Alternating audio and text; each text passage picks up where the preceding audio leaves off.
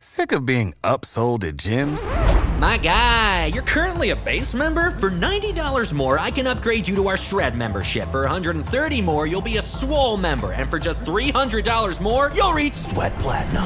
At Planet Fitness, you'll get energy without the upsell. Never pushy, always free fitness training and equipment for every workout. It's fitness that fits your budget.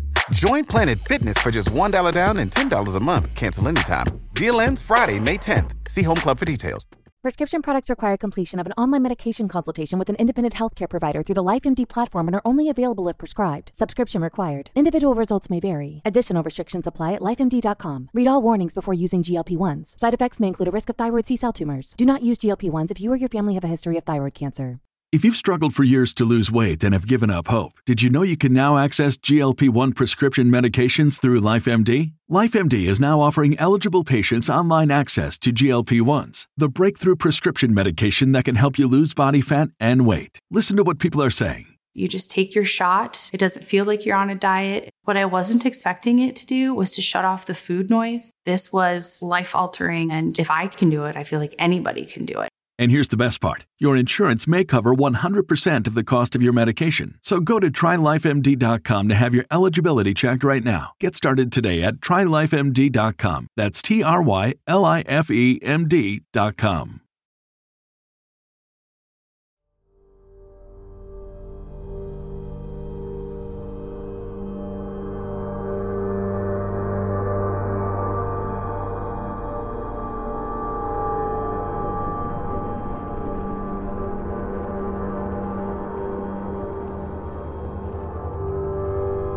They claim that our eyes will just be created a slightly different from what they are. When we talk, we see things are not normal.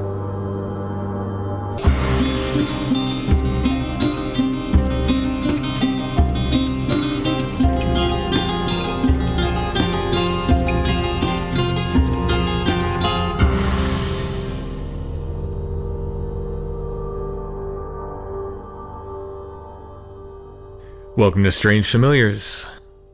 If you have a story you'd like to share with us, you can email us strangefamiliarspodcast@gmail.com. Right now, we're pretty booked up for interviews, but I always will take Bigfoot stories, in particular Bigfoot stories involving high strangeness. We'll make space for you if you have those stories. But of course, we want to hear all of your stories. Again, you can just email us strangefamiliarspodcast@gmail.com. Tonight is the return of Brother Richard to our show. If you didn't listen to Brother Richard before, he was on about a year ago. If you go back and check out A Monastic View of the Other, was the first episode Brother Richard was on. One of my all-time favorite episodes. And I'm going to have to say, I'm sure this is going to be another. I was racking my brain, trying to figure out what to do for a Christmas show this year, and then... Seems pretty obvious. Yeah, I have the ultimate guest.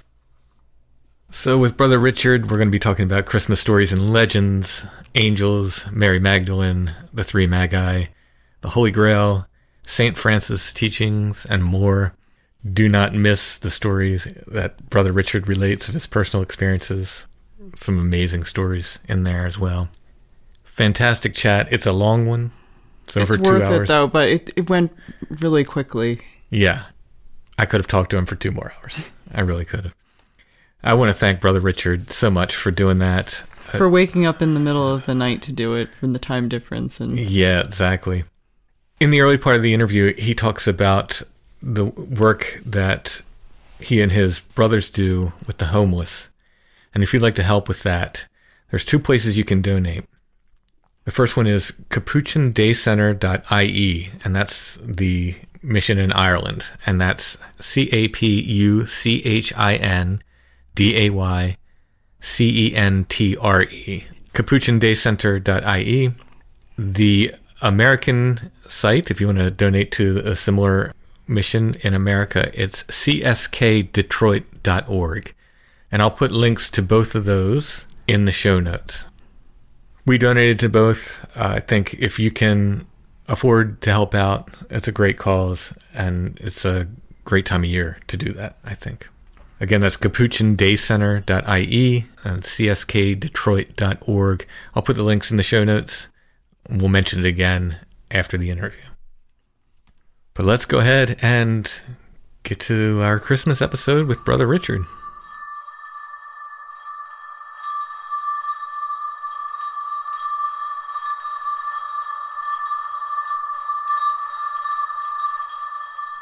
I'd like to welcome back to the show Brother Richard. How are you doing tonight? I'm doing very well. It's great to be back. Thank you for having me. Oh, absolutely. So excited to have you back for a Christmas show. How has 2020 been for you? It's a dangerous question to ask anybody at the moment. Right. I suppose it's like everybody else. It's been a crazy time. It's also been a time of, I suppose, great insight. It has certainly drawn us back into the things that matter, I think, community, family, friendship, support, all of those things that are really important. But it has certainly been difficult. There's no doubts about that. And we've been quite lucky here in Ireland in that while we've had waves of the disease and we've had various periods of lockdown, by and large, thankfully, we've come through it reasonably okay, I would say. The government was very proactive here from the start. It helped that at the time our Prime Minister, the Taoiseach as we call him, he was a medical doctor himself. So I think he took things very, very seriously from the beginning. And there's been some resistance, of course, along the way and some kind of naysayers and all of that kind of stuff. But it's been a year that I think anyone who has come through it and lived through it is going to remember for a very long time.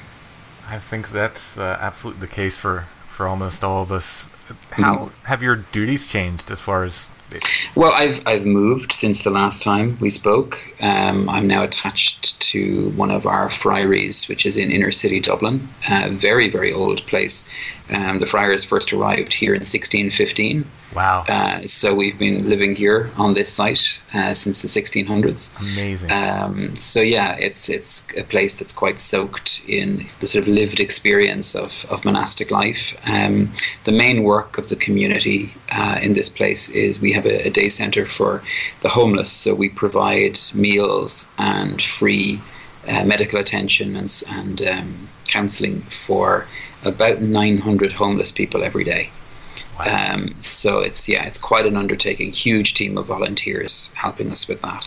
Brother Kevin is the name of the brother who founded it way back in 1967, and it has sadly, because of necessity, it has gotten bigger and bigger ever since.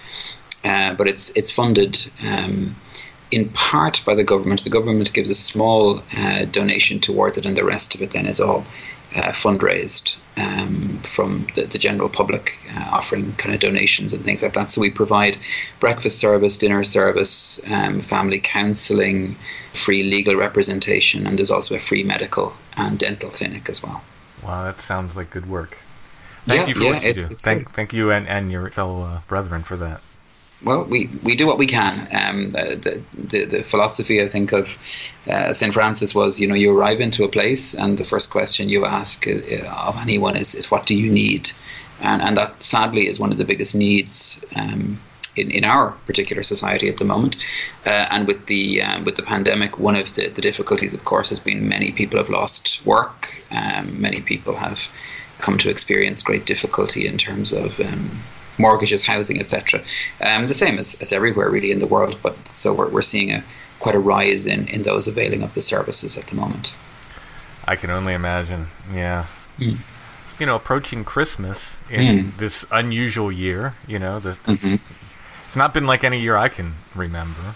No, indeed. I suppose for us, there is a certain sense of it moves in the same way as it always has, in the sense that we move into the Advent season. We're in it now. We're in the second week of Advent, which in our tradition is 4 weeks of preparation, spiritual preparation for the feast itself. It's kind of like a little Lent, a time of fasting and deeper prayer, but whereas Lent would have a very penitential feel to it, the Advent is more kind of expectancy. It's sort of preparing for, in a kind of a more joyous way, preparing for the feast of Christmas. So, there's deeper prayer, a little bit of fasting goes on during it. And kind of just interior spiritual preparation as well for the feast. So that would happen regardless of what else is happening in the outside world. The difference for us this year is going to be the kind of services we have. So because, again, of COVID restrictions, we're severely limited in terms of the numbers we can have at services and things like that. We've only just recently gone back to public services. Everything was online until recently. So it's going to be a challenge. It's going to be the first Christmas in a long time where carol singing isn't allowed within the churches. It's allowed outside, but not within the churches. Right. Yeah. For fear of contamination. So yeah, it's going to be quite a silent night, if you'll pardon the pun. But yeah, it's going to be interesting. All right. Yeah. Well, at the beginning of all of this, I don't know how many of our listeners know, but you had written a poem that just took off. And I mean, I guess the best word for it is it went viral. Yeah, it really did, and took me aback. I've worked with poetry for years in terms of just kind of as part of my. I've enjoyed it, and it's part of my kind of spiritual life. Poetry, prayer, meditation, those kind of things go together for me, and one leads to the other. And just around about that time, I'd had a day where we were all in shock as the pandemic was sort of kicking off. But I was very aware of the fact that in the midst of all of that, there was good news happening as well. And so there were 3 separate incidents I heard in one day. The fact that over in Assisi, in Italy, where the city of St. Francis, where he lived, that the people who were already on severe lockdown over there in Italy were singing to each other across the streets so as to kind of keep a sense of community. And then there was a young lady that I knew and taught years ago.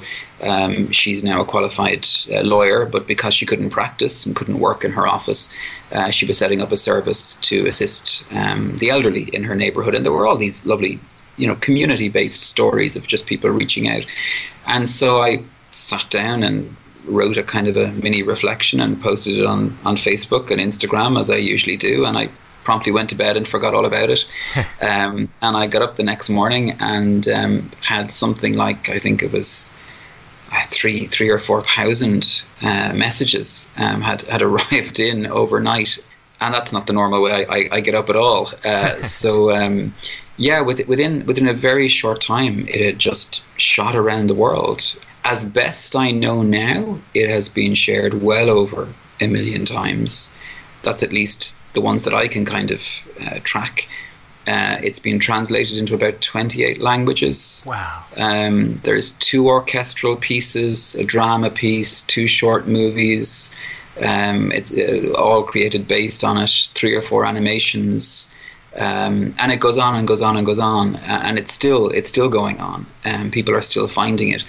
I think one of the nicest contacts I had was with a women's collective in India who were working to try and use the poem as a way of reflecting not just on the lockdown, the pandemic lockdown, but just the experience for themselves as women and the way in which they were living in their society. So it's been fascinating to kind of watch it walk. I've called it the little poem with the long legs. It keeps going. So it's been fascinating. I mean, in terms of the States, the big move there, and that created another huge wave, was Anderson Cooper on CNN read the poem aloud, and I was fielding requests for interviews and all the rest of it for a very long time. So I might be comfortable on podcasts about the other, but I certainly had never intended to be on CNN or anything else. Thankfully things have kind of quietened down a bit, but if there's anybody out there listening to this who has emailed me or contacted me and is still wondering why they haven't heard from me, it's because it's just bursting still with messages and mails and requests, and I'm slowly getting through it all. So yeah. Oh, that must be amazing. Like it just must be an amazing feeling, because the poem was written in a sense to maybe give people a sense of peace and solace. Sure. Going into lockdown, and then just to have it just get everywhere like that. Just go. I mean, I saw it. There were actresses. Alyssa Milano had who's the actress here, and then Anderson Cooper, of course, and then I had people contacting me saying this, is that your brother Richard? Yeah. Well, it's not mine, but yeah, that was the one. Yeah, it was fascinating to see where it went and how it kind of moved by itself. I mean, I've always said when people ask me, not just with the lockdown poem, but other poems, did you write it? My feeling always with regard to poetry is yes, you kind of write it, but it also sort of comes through you as well if it's flowing well, as with any creative work. And so in that sense, you can own it as an author, but really it belongs to everyone. It emerges, and I guess I was just the point in which it emerged into people's consciousness at this point. So it's gone around, and who knows where it will land next. The funniest thing of all was quite often I'm being sent the poem by people who say, you like poetry, you'll probably like this poem, who don't know where it has come from. So yeah, occasionally it comes home like a little homing pigeon to sort of sit with me again for a while. But, that's wonderful. Yeah, absolutely wonderful. Well, I guess we'll get into our Christmas questions for the night. I guess before the questions that other people submitted, I always have this fascination with what we call here Old Christmas, which is basically it's just the date Christmas was celebrated. What, before? I forget was it before the Gregorian calendar? I forget. The Gregorian calendar, yeah. Okay. Yeah, that's the we're with at the moment, yeah. And some people, some traditions held on to it and remembered it, and other people just, when December 25th kind of became the official Christmas date, it kind of faded from some other traditions. Does the church, or do you, individually acknowledge Old Christmas in any ways, or any sort of celebration or feast associated with that? You're talking about the 6th of January, are you? Yeah. Yeah. So for us, that's the Epiphany. So it's sort of the 12th night. It's the marker of the end of the Christmas period proper as such. And there were lots of traditions around it.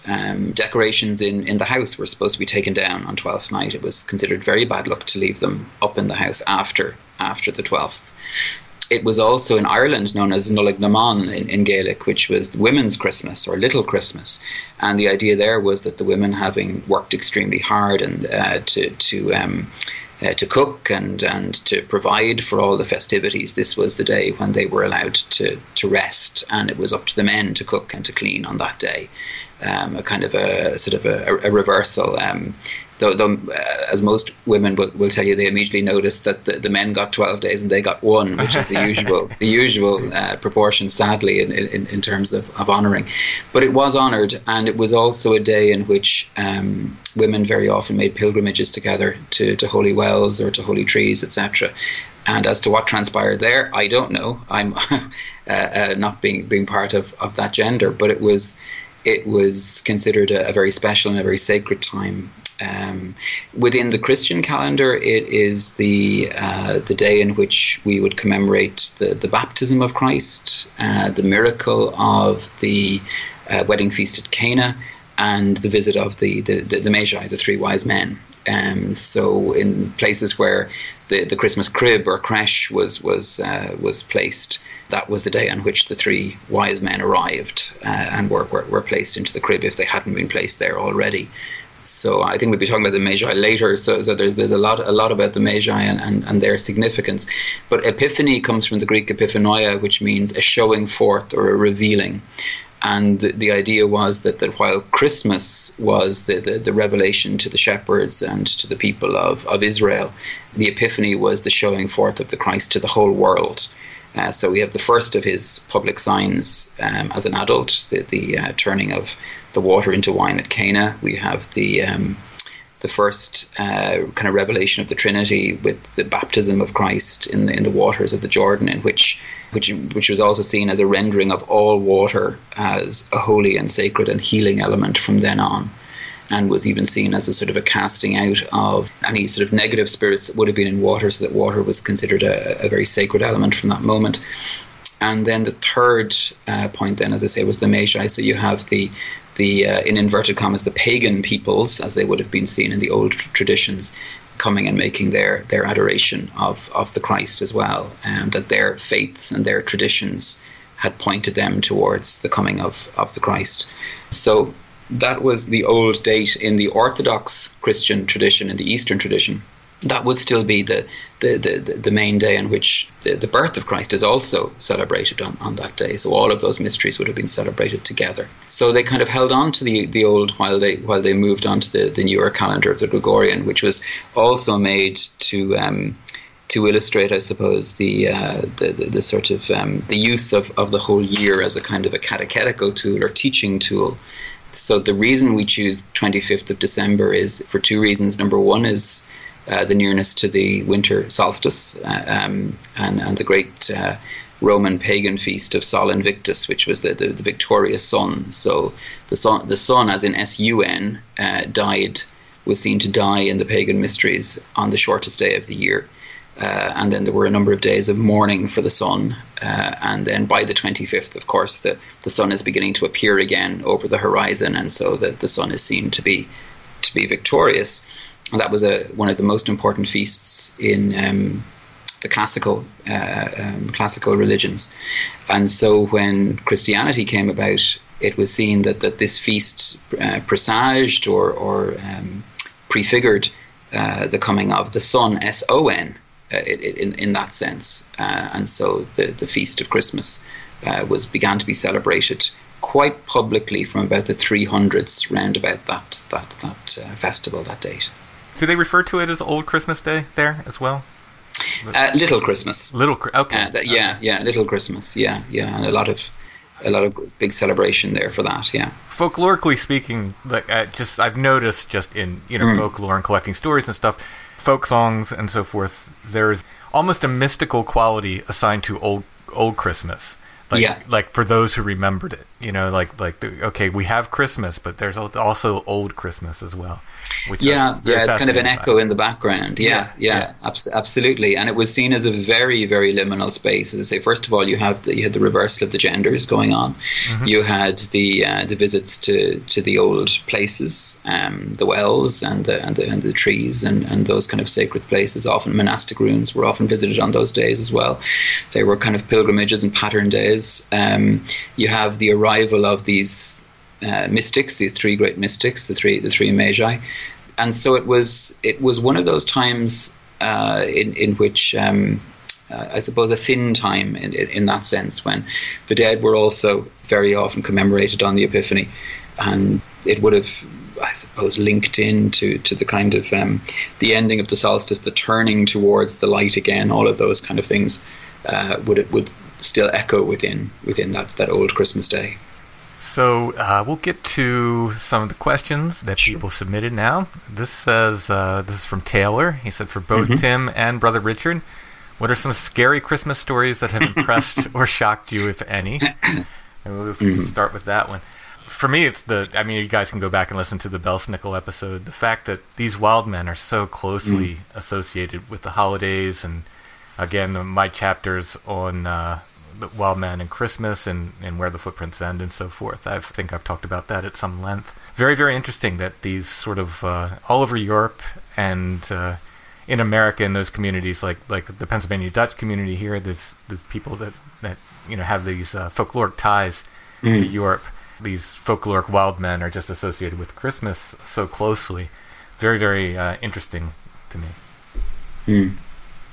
Yeah, it's extraordinary, and the sort of bringing together those various wild men and kind of punishing figures, I suppose, and then bringing them into the company of Saint Nicholas, of Santa Claus as well, is fascinating. The idea that they are in some way his kind of retinue as he goes around. They've been scrubbed from the record somewhat. Officially, but the idea of Christmas as a kind of a wild time, as a time of wildness and encountering the wild, both in humanity and in the kind of spirits of the land or the spirits of the other, is quite a present one. Within the Irish tradition, there are lots of stories of encounters, particularly with the kind of the fairy world around about Christmas. And also the lament very often of the fairies, that they were sort of on the outside of these celebrations, that they couldn't partake of it or be part of it. That's very yeah. There was that was quite often done, and in fact, they were one of the times in which it was very easy to see them. They had all of these kind of rituals, particularly with regard to the clergy. It was supposed to be on Christmas Eve that if you managed to get a hold of a saddle that had been used by a priest and put your foot in the stirrup, while putting your other foot on fairy ground, you would be able to see the fairies. And for those kind of clergy who were considered to be holier, if they made a loop or a ring with their arm touching their hip, and you looked through it towards a fairy mound, you were supposed to be able to see the fairies on Christmas Eve as well. So there was this idea of that while, you know, we have silent night and all is peaceful and all is quiet, there was this idea that there was a great upheaval, that Christmas brings a great upheaval, a great shift, a great movement with regard to the spiritual world. And even within the very earliest monastic texts, one work that's known as the Sayings of the Desert Fathers, there's a wonderful story about St. Anthony of the Desert, who's one of the very, very early monastic saints. And he meets a satyr in the desert, a wild man, and he's described as one of the classical satyrs, who tells him that he also needs to have the gospel preached to him, and that they have been waiting for the revelation to come to them as well. And so the Saint Anthony sits down and teaches him, tells him the story of the Christ and the coming of the Christ. So it's a sort of a theme that's present from the very beginning, all the way through. Yeah. You'll find that in the very early chapters of the Sayings of the Desert Fathers. And what's lovely about it is St. Anthony is on his way somewhere else and kind of meets this guy in the middle of the desert who asks him to stop. And he's kind of, he's not in any way disturbed by the fact that he's meeting a satyr in the middle of the desert. He's just annoyed that he can't get on to his appointment. So it's one of those things, again, the old fairy idea of, you'll be stopped on the road and not to pass that which is in need is a very important Christmas point. I suppose if you're looking for a scary Christmas story, I'm not entirely sure whether it's scary or not. I encountered myself some years ago a house that a young couple had bought. They were friends of one of the other friars, and they were having a little bit of issue with one of their youngest children, who kept telling them that there was a man in a brown coat who was walking around the house and was very annoyed that they had moved in. So they had, they kind of took it with a little bit of salt at the start, and thought it was kind of cute, and that the child had a bit of an imaginary friend going on or whatever. And as the days went on, the child continued to talk about the man in the brown coat, who was getting progressively more annoyed as they moved furniture and kind of painted places and restored the place. So it was beginning to creep the mother out a little bit, in fact. And when the child wasn't there, she had kind of feelings that maybe, she was sort of being watched, or those kind of feelings of other presences. So on one occasion then, they had moved a very large, we'd call it a tall boy, a kind of a large chest of drawers, one of those old kind of dresser drawers. She had moved that into a place on a landing outside the child's bedroom, and the child kept telling them as they were moving it that the old man did not want the chest of drawers there. So at that stage, the parents got kind of annoyed and gave out to the child and sent her to bed and said, there's enough of that now. We're finished. The man in the brown coat is gone. He's not to be there anymore. Anyway, about 2-3 o'clock in the morning, this was coming towards Christmas, the child came into their room and said the man in the brown coat was outside on the landing and wanted to talk to them, and he was very annoyed as to where they had put his chest of drawers. So the parents came out anyway and told the child to go back to bed, and the mother said, "For the last time, there is no such thing as the man in the brown coat." And at that moment, the chest of drawers fell over. So at that point, they decided maybe they needed to seek a little bit of assistance, and they reached out to their friend, who was one of the monks, one of the friars, and he got in touch with me, and the two of us went out to see them. to see the house and to bless the house. And while we were there, there was a palpable presence in the house. Like, it was just, it didn't reject us, but we knew it knew we were there. There was a very strong sense of kind of oppression. So we chatted to the little girl, and she was fine. She was chatting away, all 6 years of age of her, and she was saying he's very nice, but he doesn't like us being here, and it's his house. So we asked for his name, and she said, "Oh, I never asked his name." So she went off and came back a little bit later, and she said she'd asked his name, and she gave us his name. So we asked the parents, did the name mean anything to them? It meant nothing to them. So I said, okay. So we continued with the rituals and prayers, and the oppression kind of left. And we said, look, if there's any more problems, call us back, but we think he's gone. So about 2 or 3 days later, the father in the house was putting the rubbish out, taking the garbage out. And he met one of the old neighbours on the street. And the old man, being a good old man, had noticed these 2 monks arriving to the house some days before, and was very curious as to what was going on. So he was asking him what was going on. And the younger man who was in the house, didn't particularly want to go into the fact that about his daughter or the man in the brown coat or anything. So he said to him, the young man said to the old man, have you had anything strange in your house? And he said, oh yeah, we all have. He said these houses were built by a man back in the 1920s or 30s. But he said he's never really left. He's always been around. And lots of the houses have had problems with him. So the young man was totally taken aback by this. This was not on the realtor had not spoken about this as they'd bought their house. So he asked the old man what was the name of the man who had built the houses, and the name he was given back was the name that the little girl had produced a couple of nights before.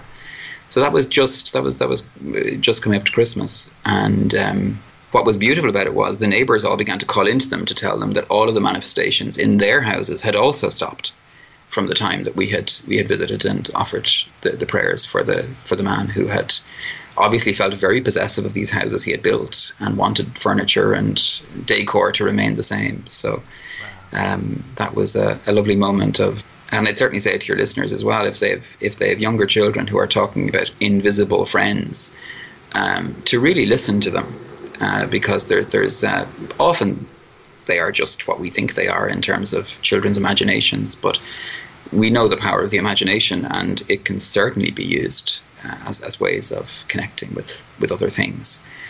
We have a fashion here at the moment. I don't know if it's reached the States, but it's certainly a fashion at the moment where children are invited to put up fairy doors in their rooms or in their houses or in their gardens, and to sort of name a fairy and to call on the fairy to come in. And it's, these beautiful, pretty little doors are sold to stick to your wall or to stick to the garden wall. And I'm waiting for the wave of calls we will get. They're making effectively little shrines to genius loci of some description, and I've no doubt that some of them will move in, or at least manifest. When parents say to me that they're picking these things up for their kids, I kind of smile away and say, okay, well, enjoy. And we'll see how it goes, because I think particularly when a child names something and calls it in, it can arrive. It can come in with it. So, one of my favorite examples is there's a very popular Bigfoot museum in Georgia, and they put up this museum and filled it with Bigfoot artifacts and pictures of Bigfoot, and it's a place where people come to share their stories about Bigfoot. And they even have a very large piece of presumed Bigfoot scat under glass there. So lovely. And then suddenly they're getting tons of sightings around this, and it's like, sure, yeah, you want Bigfoot? You just build a temple to Bigfoot, essentially. They've called it in. There's a paranormal researcher in the UK called Mike Hallowell, and he has written a beautiful book called Invisikids, which is specifically on the invisible friend phenomena. And he has related it hugely to the Fae, particularly, as a kind of a working hypothesis. He has designated invisible friends as what he calls quasi-corporeal companions. which is a lovely phrase. Yeah, but absolutely. Particularly around things like, them being invisible and intangible, and yet able to affect matter at times. And it is fascinating. We had one case, I remember, I didn't deal with it personally, it was another friar dealt with it, but where there was a child there was a long corridor, and she used to roll the ball along the corridor to her friend, who would then roll it back. Ooh, yeah. So when the mother spotted this happening, she quickly called somebody in to ask, in as politely a way as possible, for them to kind of move on and leave her friend, leave her daughter alone. So yeah.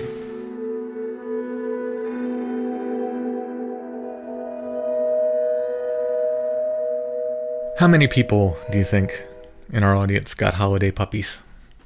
I don't know.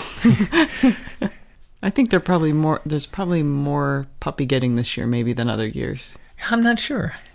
There's a lot of people that are home more than they normally would be. It's true, yeah. I know at the beginning of lockdown, they said there was a big surge in people getting puppies. I wonder if it continues. If you got a puppy, or if you know someone who got a holiday puppy, 90 Days to the Perfect Puppy would be a great gift to go along with that. They can help you train your puppy. They help you and your puppy become perfect for each other with their relationship-based approach to training. They have online sources, including video lessons, a secret Facebook group where you can interact with other puppy owners. Maybe they're going through some of the same difficulties as you and might have some advice and so forth. And of course, there are one-on-one options available as well. You can find 90 Days to the Perfect Puppy at sithappens.us. Look for the 90 Days to the Perfect Puppy link at the top of the page. They can help you with potty training, mouthing and biting, fear and nervousness, barking, chewing on furniture, shoes, or other things the puppy shouldn't be chewing on, crate training, hyperactivity issues, leash training, and more. They'll teach you what to do, and also, perhaps more importantly, they'll teach you what not to do. Again, that's 90 Days to the Perfect Puppy. Find them at sithappens.us. Look for the 90 Days to the Perfect Puppy link at the top of the page.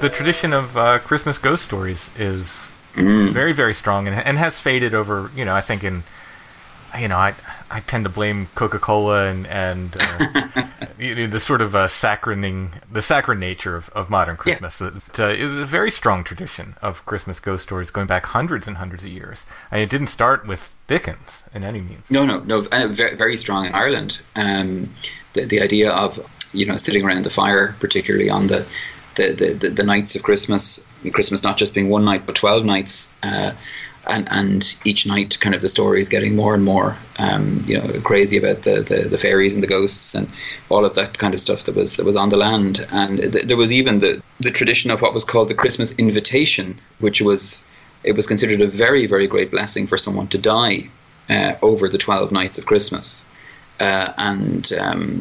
Again, right up until quite recently here in Ireland, there would have been what they called the tradition of reading the death. In other words, that they would tell the story of the death specifically looking for the signs that had come before it or around it, so that people would sort of learn how to know when death was near and how to know when to prepare oneself for death particularly. So considered a very great blessing to die over that time, and that those stories would get told over and over and over within families.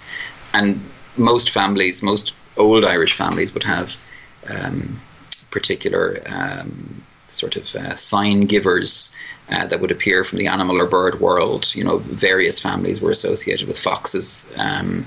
My own mother's family was associated with the blackbird particularly, and to this day we have had really interesting manifestations of blackbirds just before the women of the family have passed on, where they would just be around and be very present and coming into houses and all of that kind of stuff. It was a time for the ghosts. It was a time for spirits, and the understanding was as well that it was a time for mercy for the spirits. So particularly for those that were trapped or were caught or were condemned to kind of wander the world, if they could be invited in to Christmas celebrations, then their sufferings would be alleviated, and they would even be able to pass on into the more heavenly realms.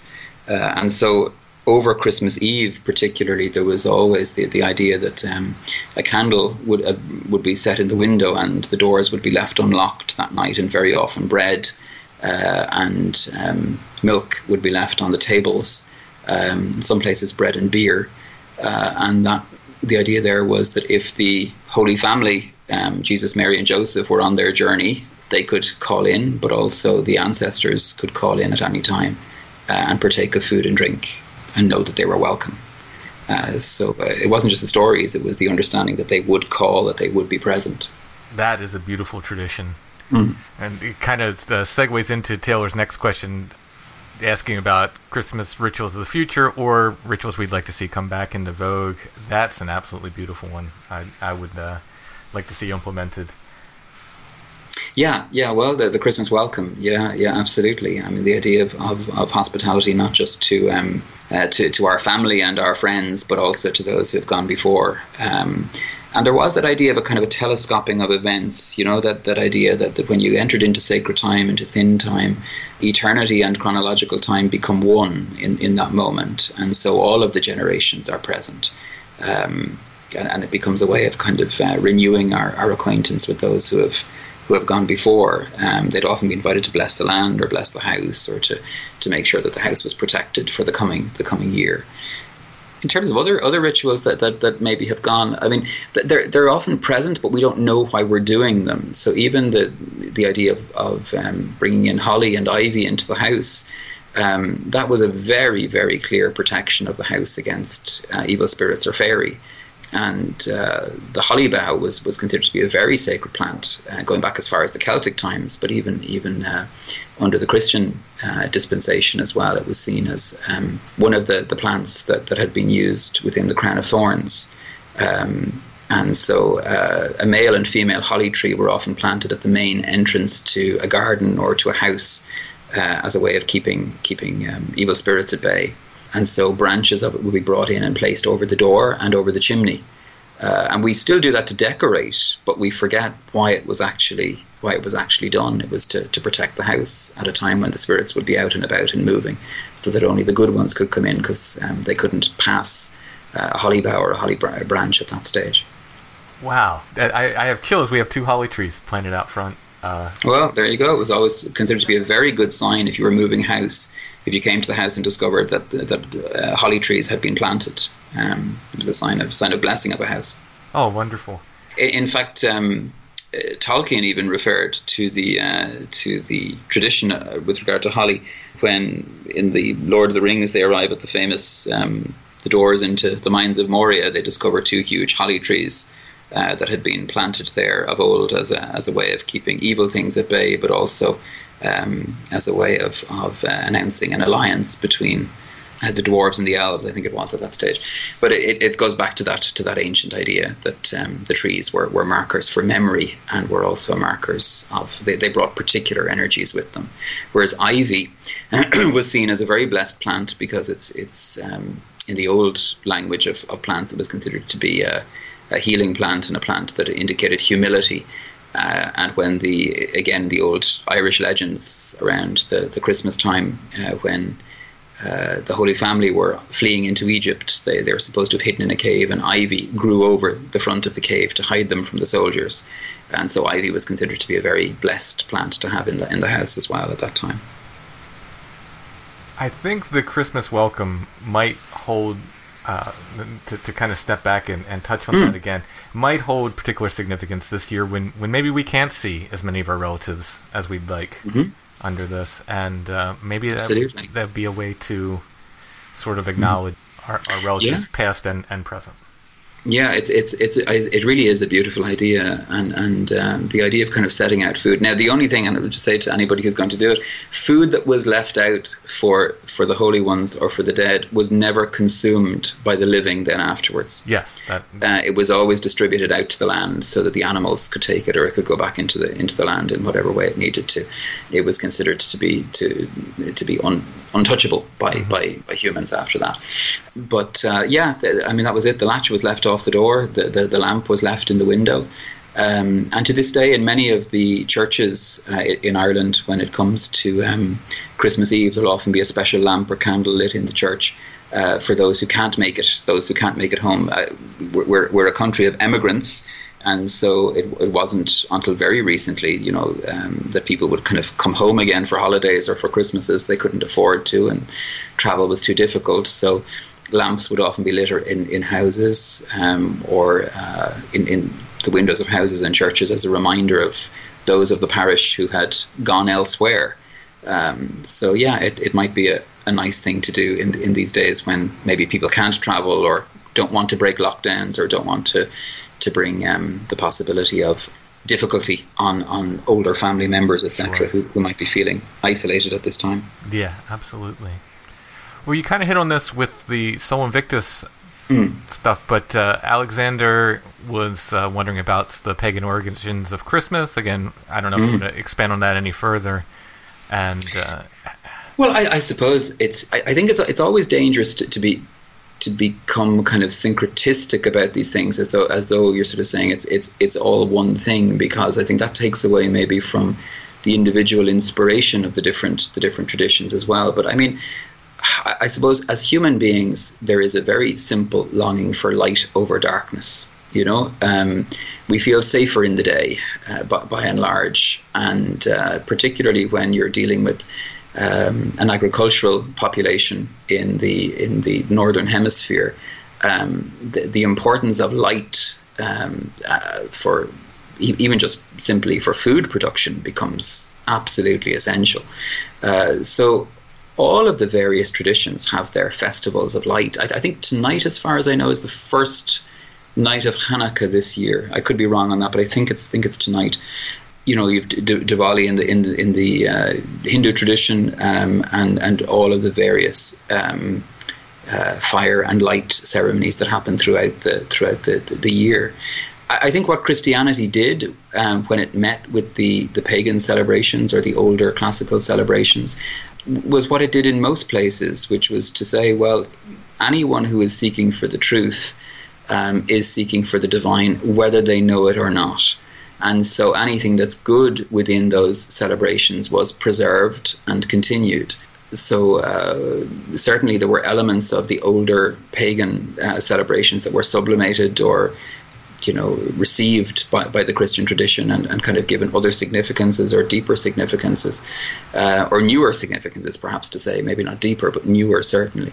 And as I say, the great festival in Rome, the Saturnalian festival of the victory of the sun, was one that Christianity then took on and said, yes, you were absolutely right to celebrate this, and that this was a prophecy or a prefigurement of what actually happened within the Christian tradition.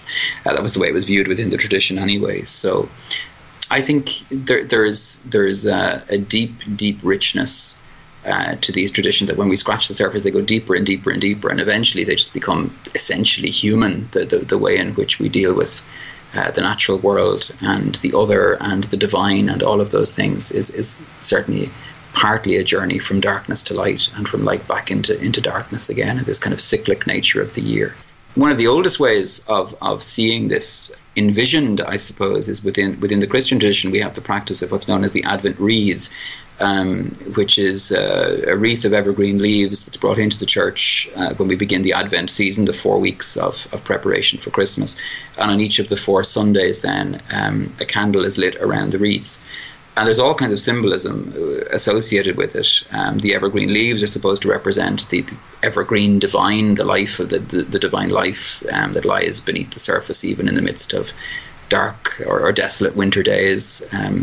The emptiness of the center of the wreath is supposed to indicate, divine emptiness, the inability of humanity to comprehend the mystery of God. And then the lighting of the 4 candles indicates the sort of the 4,000 years of longing from the moment that the Messiah is prophesied to the moment that the Messiah arrives. So you have all of these kind of elements of the growing of light, the circling of the ages, the evergreen idea. But all of those traditions are present within the pagan tradition as well. Going as far back as the Yule log and the idea of burning the wood from last year so as to liberate life into the land again, to bring life out of the land again. So I think when the various Christian missionaries and saints, etc., found these things, that they were very well able to see within them the possibility of a deeper illumination even of their own mystery. So I think there was back and forth over the hundreds of years that have celebrated. We've kind of reinformed and reseeded each other along the way. Did you study, as part of your religious education, do you study pre-Christian religions? Yes, yeah, absolutely. It's considered essential. So the formal studies as such that we would do, apart from the in-house kind of apprenticeship and working within our own specifically Franciscan tradition, we would also, all of us, do kind of college level degrees in philosophy and theology. So I spent about 4 years doing a degree in pure philosophy, and then 4 years doing a degree in theology, also taking other courses along the way. But in both the philosophy degrees and the theology degrees, part of it was a full kind of very deep study of not just the Christian tradition, but all of the other major traditions, and going back into what were known as the pre-philosophical religions. So that would have been back to the kind of animist, naturist, pagan traditions that were present. I also personally have made a fairly solid study of Buddhism and Taoism as well, and a little bit in terms of Judaism. But it was part and parcel of the courses that you would have to cover all of these traditions as well, and cover them from a very respectful point of view, of recognizing that all of these traditions represent the reaching out of humanity for meaning, for ultimate meaning. Obviously, I come from the Christian tradition, and within that, the Catholic tradition, and that's where I am and what I am and how I've chosen to be. But if that tradition is lived fully, it should be lived in the fullest sense of the word Catholic, which means universal, the recognition of truth wherever it's found. All right, so let's move on to Jen's question. She wants to talk about Mary Magdalene and okay, very good. Mysticism surrounding Mary Magdalene. Okay, where do we start? So I suppose starting from the historical, scriptural point of view, from that point of view, we know very little about Mary Magdalene, other than she's named as one of the female disciples of Christ. She is Mary of Magdala, and I think, as far as we know now, Magdala was a small town which was famous for a tower, a Roman tower. So Mary is often known as Mary of the Tower, or Mary the Tower even, indicating her kind of strength and courage. She is conflated and even confused with two other women within the gospel narrative sometimes.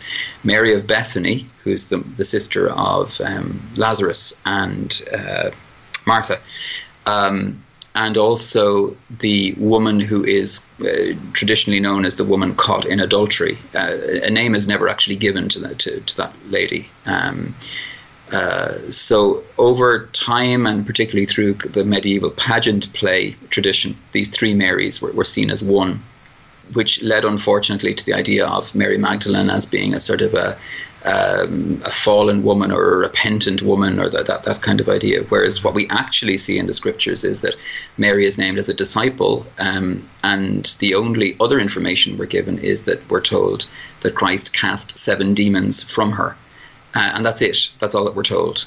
After that, we see her as an extremely faithful disciple, a companion of Mary, the mother of Jesus. She's present at the crucifixion, and she is gifted as being not the first witness to the resurrection, but the first public witness to the resurrection. It was a very ancient tradition in Christianity that the reason Christ isn't at the tomb when Mary of Magdala arrives first is that the first place he went after rising was to visit his mother, to, I suppose, console her after her having gone through the suffering of seeing him die. That's known as one of the unknown mysteries. So then Mary of Magdala becomes the first public witness and is given the commission to go and to tell the disciples what she has seen. And since that day, she has received the title in the Christian tradition of the apostle to the apostles. The word apostle means someone who is sent. So she is sent to the apostles to give the mystery, to give the proclamation of the mystery of the resurrection. After that, we simply have traditions and legends. And the traditions and legends say that Mary, along with Lazarus and Martha, this goes back to the conflation of her with Mary of Bethany, and she may have been the same person, we just don't know, that they were exiled as part of the persecution of the early Christians. They wanted to get rid of Lazarus particularly because he was seen as huge evidence of the power of Christ, he having been raised from the dead, and that they were eventually end up in the south of France, where they proclaim Christianity and work various miracles. Martha slays a dragon. Lazarus sets up a kind of a church or a monastery.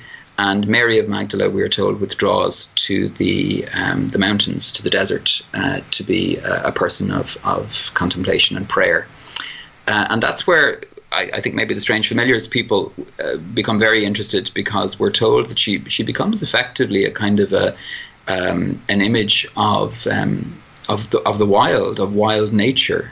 It's said that she lived out in the desert for so long that the clothes that she had fell apart. And so she was gifted with the grace of, depending on the translation you read, her hair becoming so long that it covered her body, or that her body grew hair. And so she's this kind of wild woman of prayer and mysticism and miracles.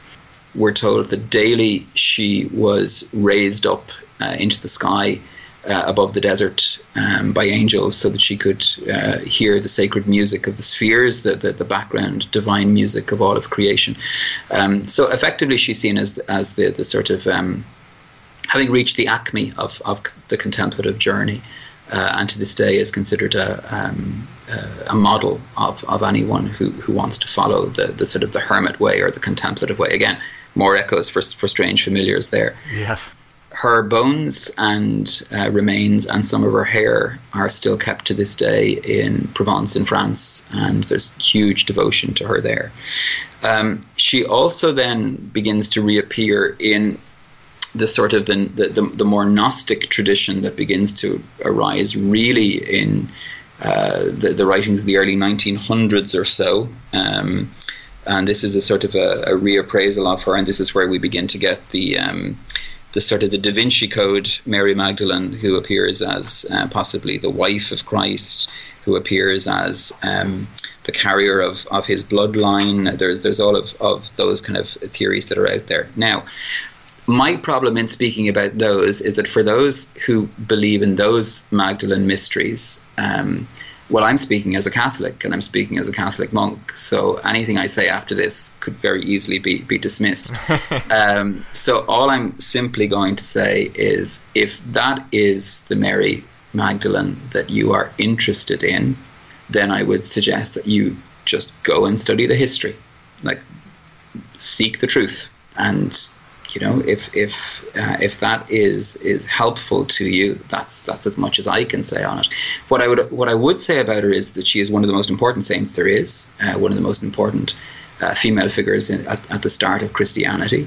Certainly, her life and reputation were impugned by male teachers along the way, who wanted to render her a kind of a sort of a sacred prostitute idea, I suppose, or a reformed prostitute, which there is no evidence that she was ever anything like that in the scriptures. And instead, if we look at the early church, she's just held up as an extraordinary example of virtue and grace and prayer and miracle working, and someone who is to be emulated by everyone, male and female alike. So yeah, I'd say that's Mary of Magdala from the mystical point of view. As an archetype, she continues to be one of the great, strong archetypes of what we would call the divine feminine, or the feminine in God, often seen within the early, with late Jewish tradition and early Christian tradition as Chochmah or wisdom, Hagia Sophia in the Greek. And that idea, again, that there are two paths to the divine. There is the path of what they call the conversi, those who convert in life along the way and reform their way of living, and the oblati, those who live a life of innocence and purity and truth from the beginning. Interestingly, it was often said that a monastery only worked properly if it had an equal number of conversi and oblati. You needed to have people who knew the world as well as those who had walked away from it. That's to keep it going. That's actually very wonderful. Yeah, it's a good balance. Alison is chiming in from the background and asking, which one are you? Both. That's what I'd say. Particularly, depending on what day of the week you meet me on. But it's definitely again, like with all archetypes, we find all of the archetypes in ourselves. Depending on the circumstances we're in. But Mary of Magdala would have been seen as the archetype of the conversi, whereas Mary, the mother of Jesus, would have been seen as the archetype of the oblati in that sense. So the fact that they both appear at the foot of the cross and they are both the witnesses to the death and the resurrection of Jesus is seen as the sort of fulfillment of both sides, that these are the two paths and that everybody can walk those two paths. There's always room in that sense. There you go. I will step back and just talk about the idea. Pre Da Vinci Code, I became interested in these ideas and very, did a ton of research and all these books and everything. The balloon was kind of deflated for me when my bandmate, and I'm telling you, these people, they claim to have like the bloodline of Christ, and I'm getting into all this stuff, and then he simply showed me the family tree of some of these royals, and this was sort of the it's a fascinating story, but as far as me going any deeper, this is sort of the end of it. When you look at the family trees of these royals, and they'll go back and they, it's got, as far as people could remember at the time, their father, their grandfather, maybe their grandfather's grandfather. Beyond that, it goes to pagan gods. Zeus is often in the tree, and great heroes, Hercules and Perseus, and it goes back from there, and then it's figures from the Bible.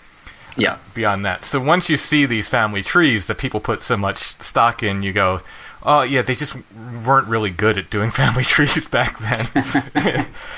Well, I think there was certainly a sense in which they were trying to reconcile both the pagan and the Christian, so there was always that question even for the early Christians as to these figures of myth and legend, where did they fit in? So you even have them stretching it towards one of the famous interpretations of the Nephilim was that they were the classical heroes, the Hercules and all of these kind of people were these, because how else could they have been? How else could they have existed?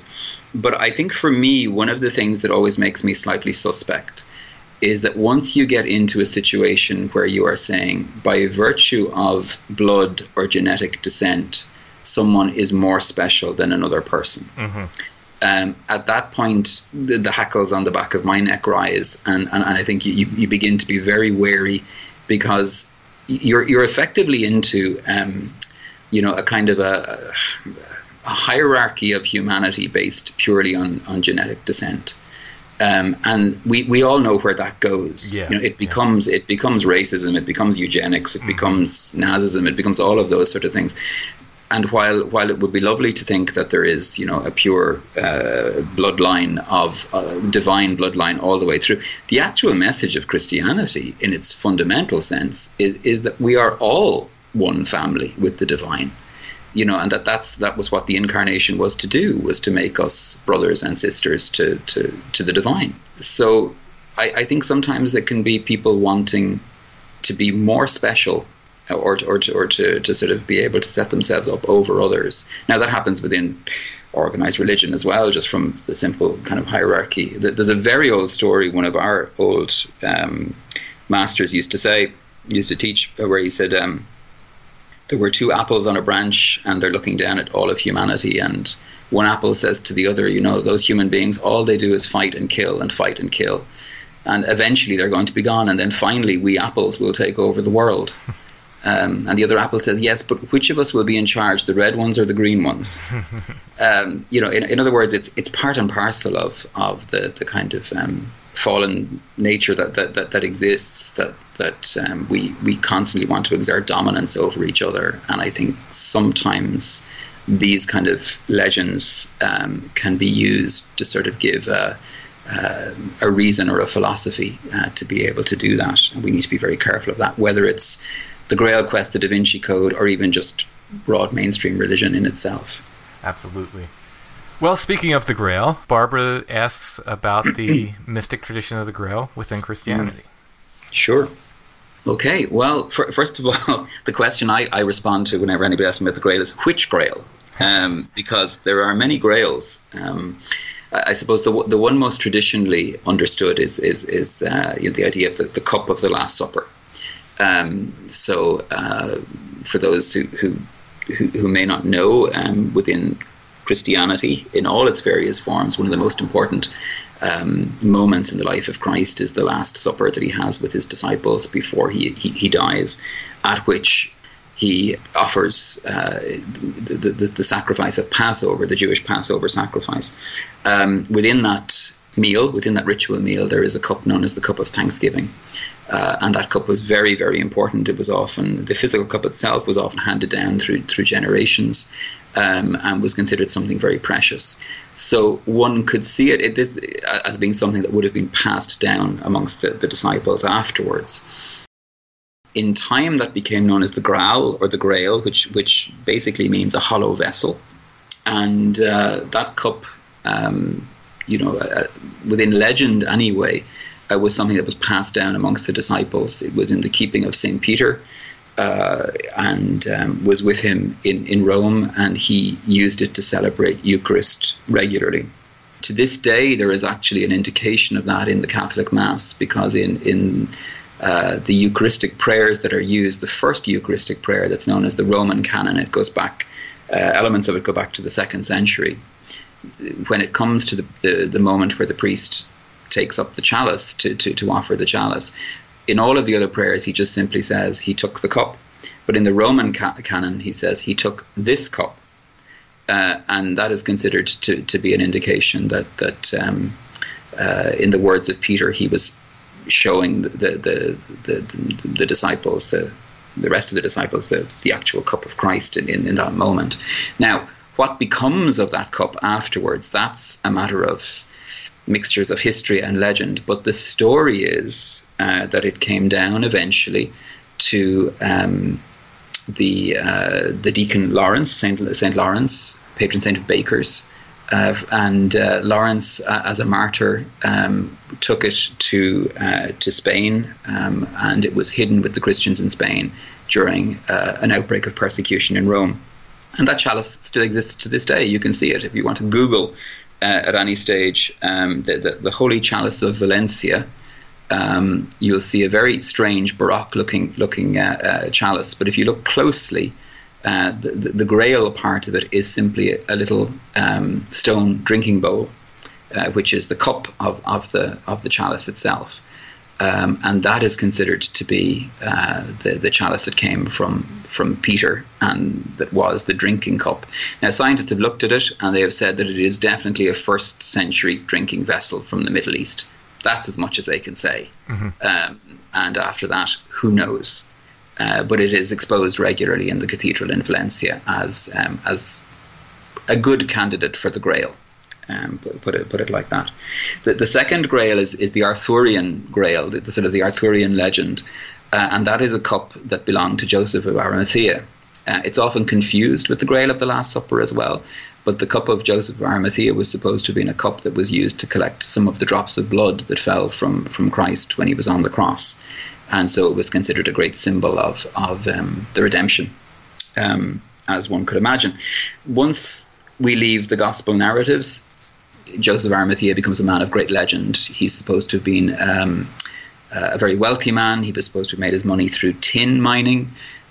He is supposed to have gone to Cornwall and to the UK, which obviously would have been part of the Roman Empire at the time anyway, parts of Britain, to obtain tin. And when the persecution of the church in Jerusalem began to take place, he is supposed to have fled to England and to eventually have ended up in Glastonbury.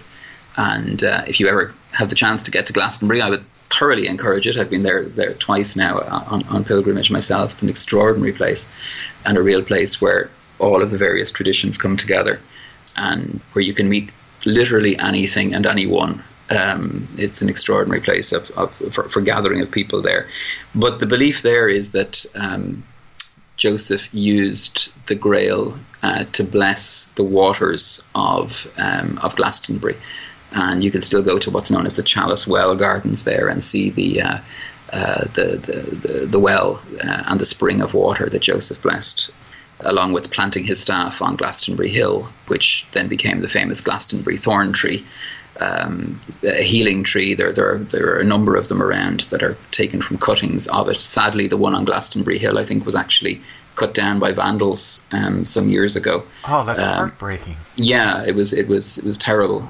And but thankfully the tree itself continues, because cuttings are taken from it regularly in order to keep it going. Mm-hmm. And there's one still growing within the grounds of Glastonbury Abbey, which is also supposed to be the resting place of King Arthur as well.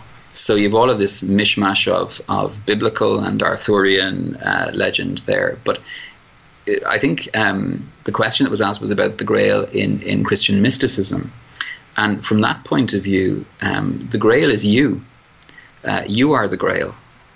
So the Grail is a vessel that is hollowed out so as to contain the lifeblood of Christ. And in that sense, through prayer, through fasting, contemplation, various mystical exercises, the idea is that you become the Grail, that every human being is called to become the Grail, to become the vessel through which divinity is poured out into the world. And from that point of view then, that's where we begin to approach the Grail as revealed to the knights of the Round Table, etc., on their quest. This is the Grail that is revealed to them. They see it at different times, but it always withdraws into the distance. They have to keep going. They have to purify themselves. The knights who fall to temptation along the way don't get to see it, whereas Percival, the knight who's considered to be the purest of the pure, he's the one who eventually receives the vision of the Grail. Not even Arthur is good enough to see the vision of it. And again, there was a lot of Christian codification in those legends as well. We read them now just as stories, but they were actually stories of meant to kind of catechize, and there's a lot of theology hidden in them. So the Grail resides in the chapel of the Fisher King, and the Fisher King is effectively Christ, the one who is the fisher of men. So he is the king who is constantly on the point of death but never actually dies, again transcending both life and death, and the one who has the way you find him is to follow his bloody footprints. So again the footprints appear, but also the idea of the wounded feet of Christ. So it's the call to be the knight, to be the warrior, to be someone who's pure, but eventually the only way into the chapel to be able to receive from the Grail, Percival receives communion from the Grail itself, is to give up the sword, to give up the way of violence, to give up the way of fighting. And from an allegorical point of view, the knight discovers that all the way along he has actually been fighting himself. That all of these various beasts and trolls and dragons and monsters and giants are actually parts of himself that have to be given away, so that he can become the Grail, the vessel. Again, it's also an indication of the feminine energies within the divine. So space, emptiness, the idea of, and that's not space to be filled or to be taken over or to be controlled, but it's the idea of divine spaciousness, a spaciousness that is full, an emptiness without absence, the idea of moving into mystery, moving into the place beyond name and beyond concept, to arrive at a place of spiritual union and silence and stillness. So you have this wonderful moment within the Arthurian legends where Percival goes on, but eventually becomes a hermit himself, and his entire life is spent in just the contemplation of the Grail. So yeah, it's it's a whole map of the spiritual life when we look at it from that point of view. And it begins, of course, that the whole Grail quest begins with the wild man. It begins with Merlin, who's the one who tells them that in order to heal the land, they must seek the Grail. So that the Round Table is constructed, and even Arthur's birth is brought about so that the Grail might be found. So as to bring reconciliation to the broken land or the warring land. And in that sense, it's the idea that only when we become open to the divine mysteries do we actually arrive at a place of peace within ourselves, the land being the torn up mind and heart of every human being. So Merlin steps in as this wonderful instrument of the other, or of the divine, to actually indicate that this is possible. Because he himself is considered to be both human and elemental. He's a, what do they call it again? A cambion, which is the result of a union between an incubus and a woman. But he was rescued from his demonic father, because the moment he was born, he was baptized.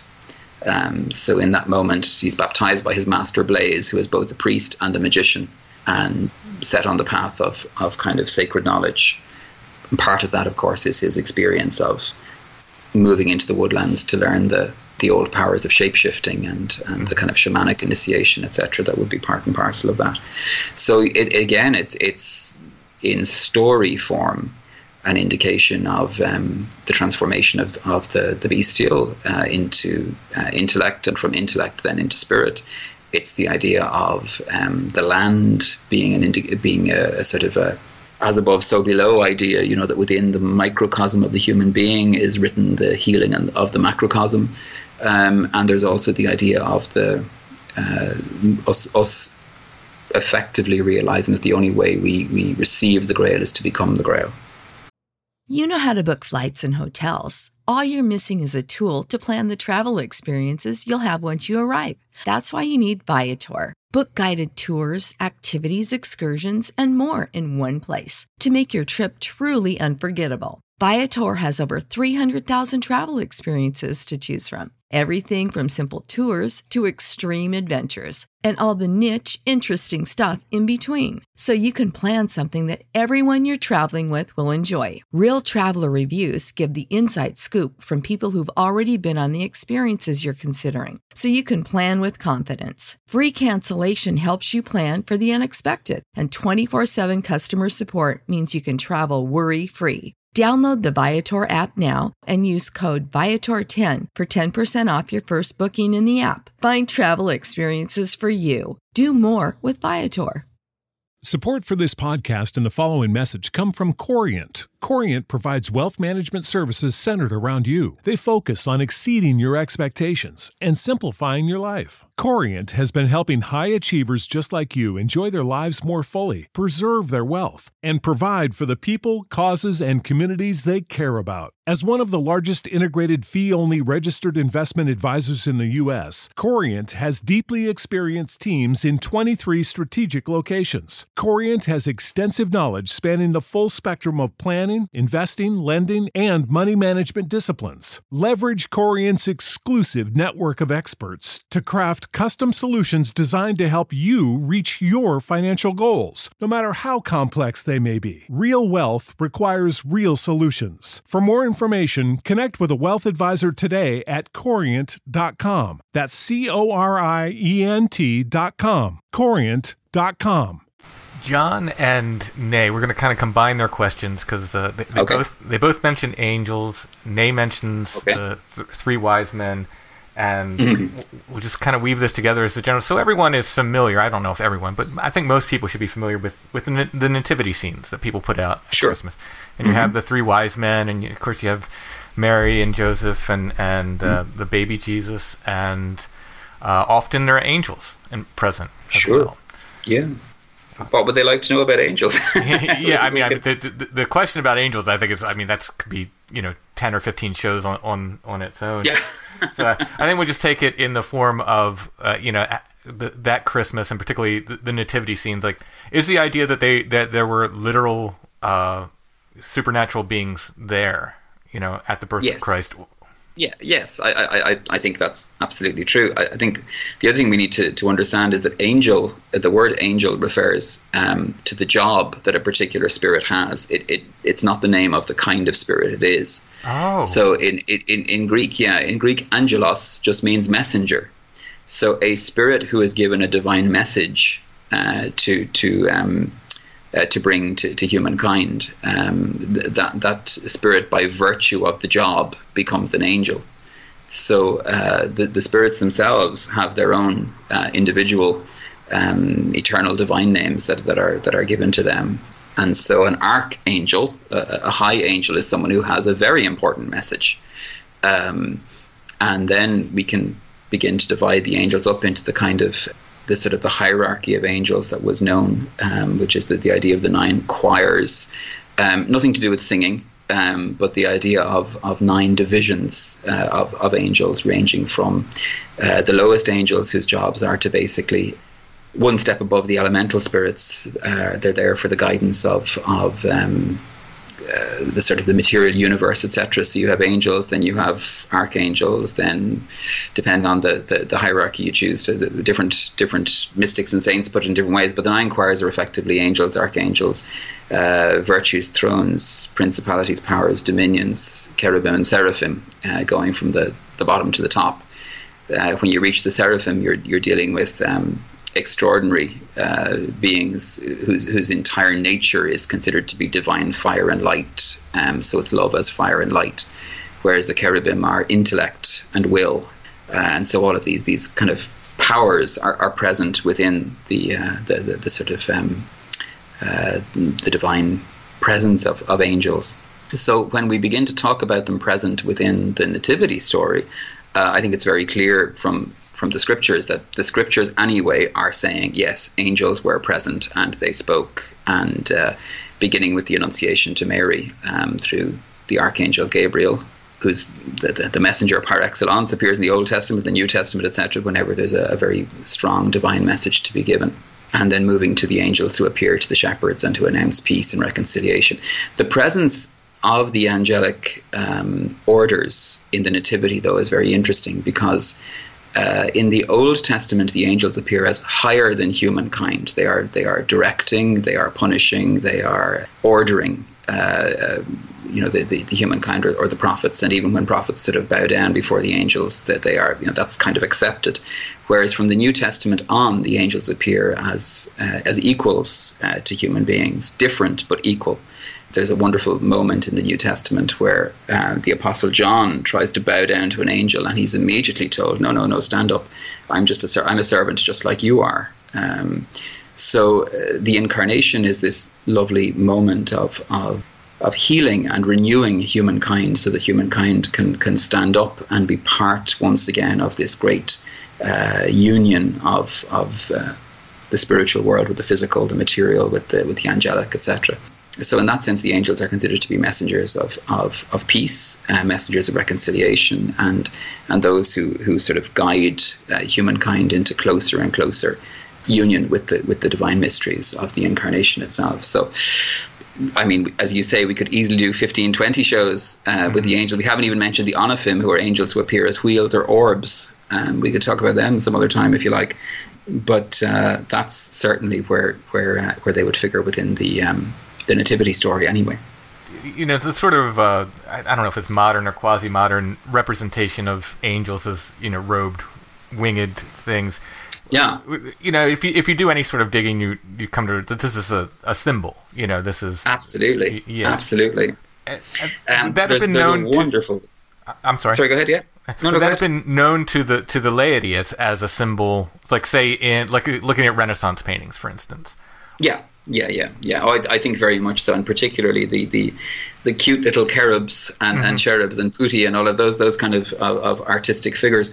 That's about as far away from an angel as you can actually get. What you're dealing with, in fact, is a non-corporeal spirit who has the power, should they will, to take on any aspect or manifestation. C.S. Lewis, in his science fiction trilogy, his adult science fiction trilogy, which includes a lot of angels within it, has this wonderful moment when the angels are preparing to meet the new Adam and Eve of a particular planet. And what's interesting in it is that they're trying to decide how they will appear to these people so as not to frighten them. And they go through all the kinds of shapes, the bull heads and eagle faced and, flaming wings and appearing as fire and light and all of those. And eventually they decide on, we'll just appear like they look themselves so they won't be frightened. Mm-hmm. What Lewis goes on to talk about, though, is this idea that the higher up the spiritual hierarchy you go, the more real the being is. And I think this is a really important thing for people dealing with ghosts or spirits or whatever to understand. We see the spirit as insubstantial because it can move through walls, or it fades away, or it disappears. But what Lewis is saying is that actually we are the ones who are insubstantial. And the spirit is actually more real and moves through us as though we would move through fog. And so that's why messages, etc., that come from them can be sort of out of time or not in sync completely, because they're sort of having to really concentrate to appear to us or to tune into us in a more material way, in a kind of a slower way than they are used to operating at. I think it's a fascinating theory, the idea that the only truly real thing that exists in and of itself, in that it does not need anything else in order to exist, is the divine, is God, in God's self. So once we begin to move down into the angelic hierarchies, which are above us in the sense that they are more spiritual than physical, they are far bigger than anything that we have ever encountered, and they have to condense themselves in order to appear to us or to move in us. And he says himself that that's why the angels prefer speaking in our unconscious or in our dreams rather than having to appear, because it's a lot of work to appear to us physically. That's really interesting. I struggle a lot and I get more into it in Volume 2, where the footprints end, with the idea of, and I think Patrick Harper probably does a much better job in Daemonic Reality than I do, in addressing the idea that things can be ephemeral in a sense, and but also physical, and able to leave footprints in the speaking of Bigfoot, to leave hair behind, but also be, and it's a very difficult concept, I think, and here I've been writing about it for years, and it's difficult for me to wrap my head around. Sure. Well, I mean, there's quite a lot of wonderful monuments and places around the world that include, angels having left footprints. The greatest shrine in honor of the Archangel Michael, who would be considered the greatest of the angels, his name Michael means the one who is like God, or who is nearest to God. One of the most important shrines to him is Monte Gargano in Italy, and it's a cave. It's a full cathedral basilica that exists in a cave underground. And the story is that a young shepherd following, I think, sheep or cattle that got lost went into the cave, and this apparition of the archangel took place, and the archangel asked him to have a church built in the cave. And he very reasonably said to the archangel, "Nobody is going to believe me, and why would anybody build a church in a cave?" And so, in order to show that he was actually present, the archangel is supposed to have stepped forward and placed his foot onto stone, and lo and behold, the footprint is there to this day, burned into the rock. The rock having kind of melted around his foot. So I think the idea that these beings, if we want to even call them that, can step in and out of our physical reality and have physical impact is something that's present in all of the traditions and all of the faiths, all the way back. Whether that's the ghost of your granny who tips you on the shoulder and tells you no, not to cross the road, and saves you from a car accident, or the Archangel Michael, or for that matter, the Buddha or the Blessed Virgin or whoever it might be who appears in these apparitions and has a physical impact. I think we're being told again and again that whether we like it or not, the corporeal and the non-corporeal are two sides of the same coin. One of our old teachers used to say when teaching around this, you yourself are a non-corporeal consciousness affecting corporeal reality just by sitting there, taking up a pencil in your hand and drawing what the image that is present in your mind in that moment. So it's more a matter of scale than a matter of us having to say there is a reality different to our own. It's just where we are on the scale, I think, that makes it difficult for us to understand what's happening around us above and below. The way I visualize it in Volume 2 of Where the Footprints End is I told people to take a strip of paper and write, spiritual or ethereal, whatever, however you want to write, and physical, write, ethereal, spiritual, whatever, on one side of it. Sure. Physical on the other. And then twist it into a Moebius strip. Oh, right, okay. And then if you run your finger along as if you were walking on that strip, you'll find you have to walk the entire surface of that, and you will walk across the ethereal and back to the physical before you make the loop again. Sure. That's the best way I can explain it, as far as giving someone a model to sort of to work with that. Yeah. There's a wonderful story. I wish I could remember the book now offhand. I'll try and find it for you. But he was an anthropologist who visited a Tibetan monastery before the Chinese annexation of Tibet. And while he was there doing his studies, he had been invited by the abbot to stay in the monastery and to observe the day-to-day life of the monks. He was doing his kind of work away. But on one occasion, while the monks were in some kind of liturgy or moment of prayer, a drunk man came in through the doors and was making noise and disturbing things. And he wondered how they would deal with it. And he said, by and large, the monks just ignored it and kept going until the man's disruption became so big that it was threatening to kind of disrupt all of the service that was going on. So he said at that point, one elderly monk, detached himself from the crowd, came over to the man and began to chant. And as he chanted, the anthropologist saw clearly a spot of light appear above the monk's head that got bigger and bigger and bigger, and eventually one of the kind of more sort of fierce deities or demons appeared and frightened the drunk man into complete silence, and he ran out. Huh. And he was fascinated seeing this, so he was trying to construct all kinds of theories as to how this could have happened. He said the monk just finished his prayer and went back, and the liturgy went on. Nobody else moved, nobody blinked that this had happened. And afterwards he asked to be received by the abbot. And they were going through his studies, and he said he had to ask the question. So he said, when that happened, he said, I saw this creature, this demon or dragon appear, and he said it frightened the drunk man. And he said the abbot said yes. And he said, well, I've come up with a few theories around it. He said, was it that the chant and the droning was sort of hypnotism, and it hypnotized me into seeing this kind of hallucination, or was it in fact that the prayer had some sort of ability to call some kind of spirit or being, and we saw that, or was it in fact that there was some sort of a projection that happened from the fears of the drunk man seeing the monk coming towards him? And the abbot smiled and said, yes. And that was it. Yeah. And I think that's one of the things that we forget about when we're dealing with these things, is that very often it's both and rather than either or.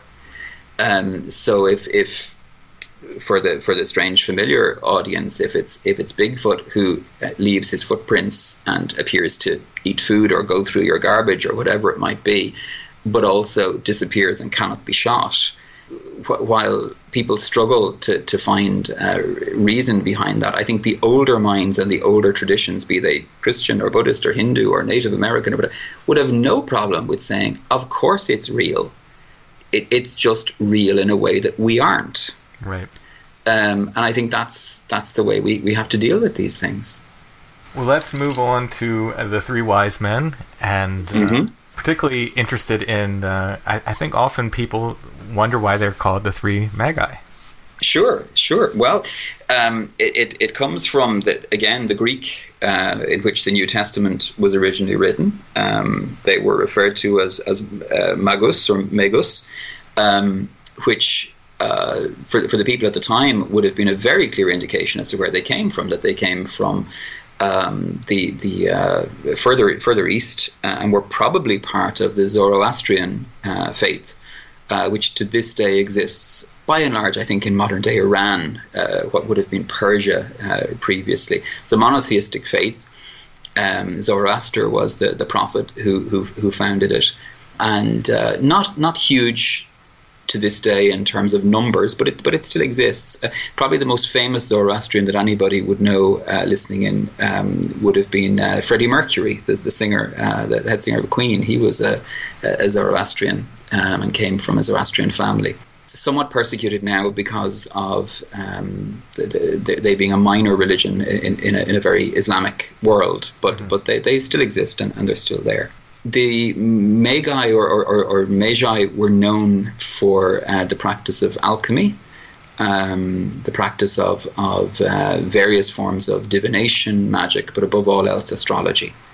And in those days, astronomy and astrology were one and the same thing. It was they did not divide until very, very much later. And so these three representatives seem to have by what they had observed and by the divination that they had made, they had recognized that whatever was appearing in the heavens was an indication that a prophecy was being fulfilled and a king was being born, and they came to do him homage. They're often referred to as well as the three kings. Now, they're never mentioned in the Gospels as kings. That goes back to a prophecy in the Psalms that says that the kings of Sheba, Seba, and Tarshish will come and will offer their treasures.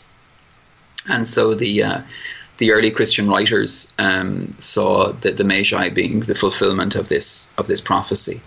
In later medieval tradition, they're seen as three people who come from three different areas.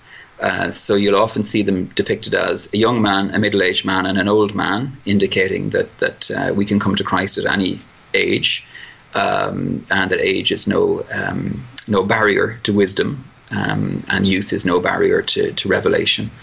They'll also often be depicted as an Asian person, a black person, and a white person. And that's supposed to be the indication that, again, the Epiphany is a revelation to all peoples of all places and all times. We actually have an icon here in the monastery that shows one of the Magi as a Celt. So the Irish even got in under the Magi label. But no, they would have been, I suppose, wise people, teachers, traveling magicians as well. I mean, the word magic and magician comes from magus, magi, master. But they would have been seen as masters of esoteric wisdom as well. The gifts they bring are very important because they indicate who Christ is. So one brings gold, which is an indication of royalty, and Jesus' own bloodline through Mary is the Davidic line back to the kings of Israel. They bring frankincense, which is an offering to the divine or to the spiritual world. And they bring myrrh, which was an ointment used to cool the gums of teething babies and to cool the breasts of breastfeeding women when the breasts were inflamed. So it was a very practical thing to bring to a birth. But it was also used to anoint the bodies of the dead. And so it's seen as a prophecy of the tomb, that Christ is born to die in that sense. The names of the Magi appear from apocryphal gospel tradition, so not within the canon itself, but within fairly early traditions as well, as Gaspar, Melchior, and Balthazar. And their bones, the relics of the Magi, can be venerated in Cologne Cathedral in Germany. And it's a huge, big, long story as to how they got there, but that's where they are to this day. The shrine of the Magi is there. And if you want a connection between the Magi and the fairy people or the little people, there's a wonderful connection that most people don't know of. which is in the earliest iconography of the Magi, and because they come from the East and they're Zoroasters, they wore what was called the Phrygian cap, which is a pointed hat, but with the point bent down forwards, facing out over the face. And that is the cap that is seen on, very often seen on gnomes, and particularly on the Smurfs. Mm-hmm. So it was considered a cap that was a designation of somebody who was a teacher and someone who knew the mysteries, magical mysteries as well. So in that moment we have the, whether it was a conjunction or a celestial light, the way the star is described, I often think that it's far more orb-like than star-like. It seems to wait for them and move and bring them to the place where they need to go. So I think there's more than just a simple celestial alignment going on. But that's the Magi to this day. Is there any indication of their lives after the Nativity? Yeah, there's all kinds of legends and stories. That they became, they sort of brought the news of the birth back to their particular places and countries, and that they prepared for the coming of the apostles and disciples, so that they were ready. Their people were ready to receive the faith. Now that's all legendary. We know nothing of historically of what happens after they sort of leave the stage and are warned by an angel again to go back a different way, because Herod wants to use them to find out where Jesus is. So again, it's also the idea that this incarnation, this Messiah who's being born, is not being born just for the Jewish people, but is being born for all people. And so even the pagans, in inverted commas, received the revelation from the very beginning. And that was extremely important for the attitude of Christianity towards the pagan traditions in the beginning as well, because it was felt that if the revelation from the very beginning had already been offered to the pagans, and that these people, without the benefit of the scriptures or the Jewish tradition, were able to find Christ, then it was possible that in their wisdom and in their teachings and in their tradition, the seed of Christ was present. So the early fathers spoke of what they called the logios spermatikoi, which was the seeds of the divine word. And they said that these are present in the hearts of every people, believer and unbeliever alike.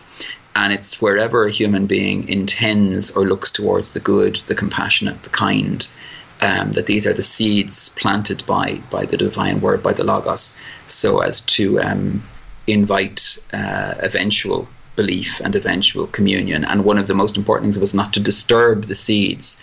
So simply because I want you to be like me, and I think I've got the answers, whoever I am, the warning was always to go very, very gently, lest you crush the seeds that the divine has planted, so that these people will come to the fullness of truth in the fullness of time.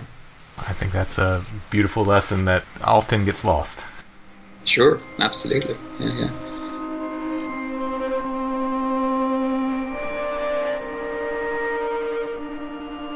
Well, since this is our Christmas show, it's our holiday show, because I think it's fantastic when you are able to interview a monk and they end up talking about solstice and other traditions besides. That's true. Whether you celebrate Christmas or solstice or any other holiday, or you wait under the covers watching the British baking show till the sun arrives, whatever your particular persuasion is. I think that's Sol Invictus, what he was saying. You're just waiting for the return of the sun. I am. Yes, our holiday show. I should be more inclusive. You're correct. But this is the time of year that people think about giving, and maybe you can give a gift to yourself and help Strange Familiars at the same time by becoming a patron. You can do that at patreon.com/strangefamiliars. All of our patrons get full extra episodes of Strange Familiars every month. We do exclusive patron episodes. There are over 60 now, and we're adding more every month.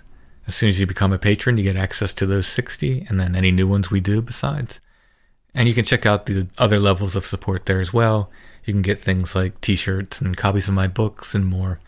Patreon.com/strangefamiliars. I want to thank all of our patrons. We really couldn't do the show without you. You guys make Strange Familiars happen. This time of year, any time of year, we couldn't do it without patrons. So thank you guys. Thanks for everything you do. Thanks for all your help. I also would like to thank Corey N. and his wife for their PayPal donation, Jason W. for his PayPal donation, Mr. RLK from the UK for his PayPal donation, and Eric C. as well for his PayPal donation. Thank you so much for those. They're a great help as well. If you don't like the idea of a subscription like Patreon and you want to make a PayPal donation, like the previously mentioned folks, you can do that at strangefamiliars.com. Look in the show notes under any episode and you'll see a paypal.me link. You can click on that and leave a one-time donation. Everyone can help by sharing the show on social media, liking and subscribing wherever you're listening, whatever podcatcher you use, and leaving us those nice 5-star reviews, which helps get the show in front of new potential listeners.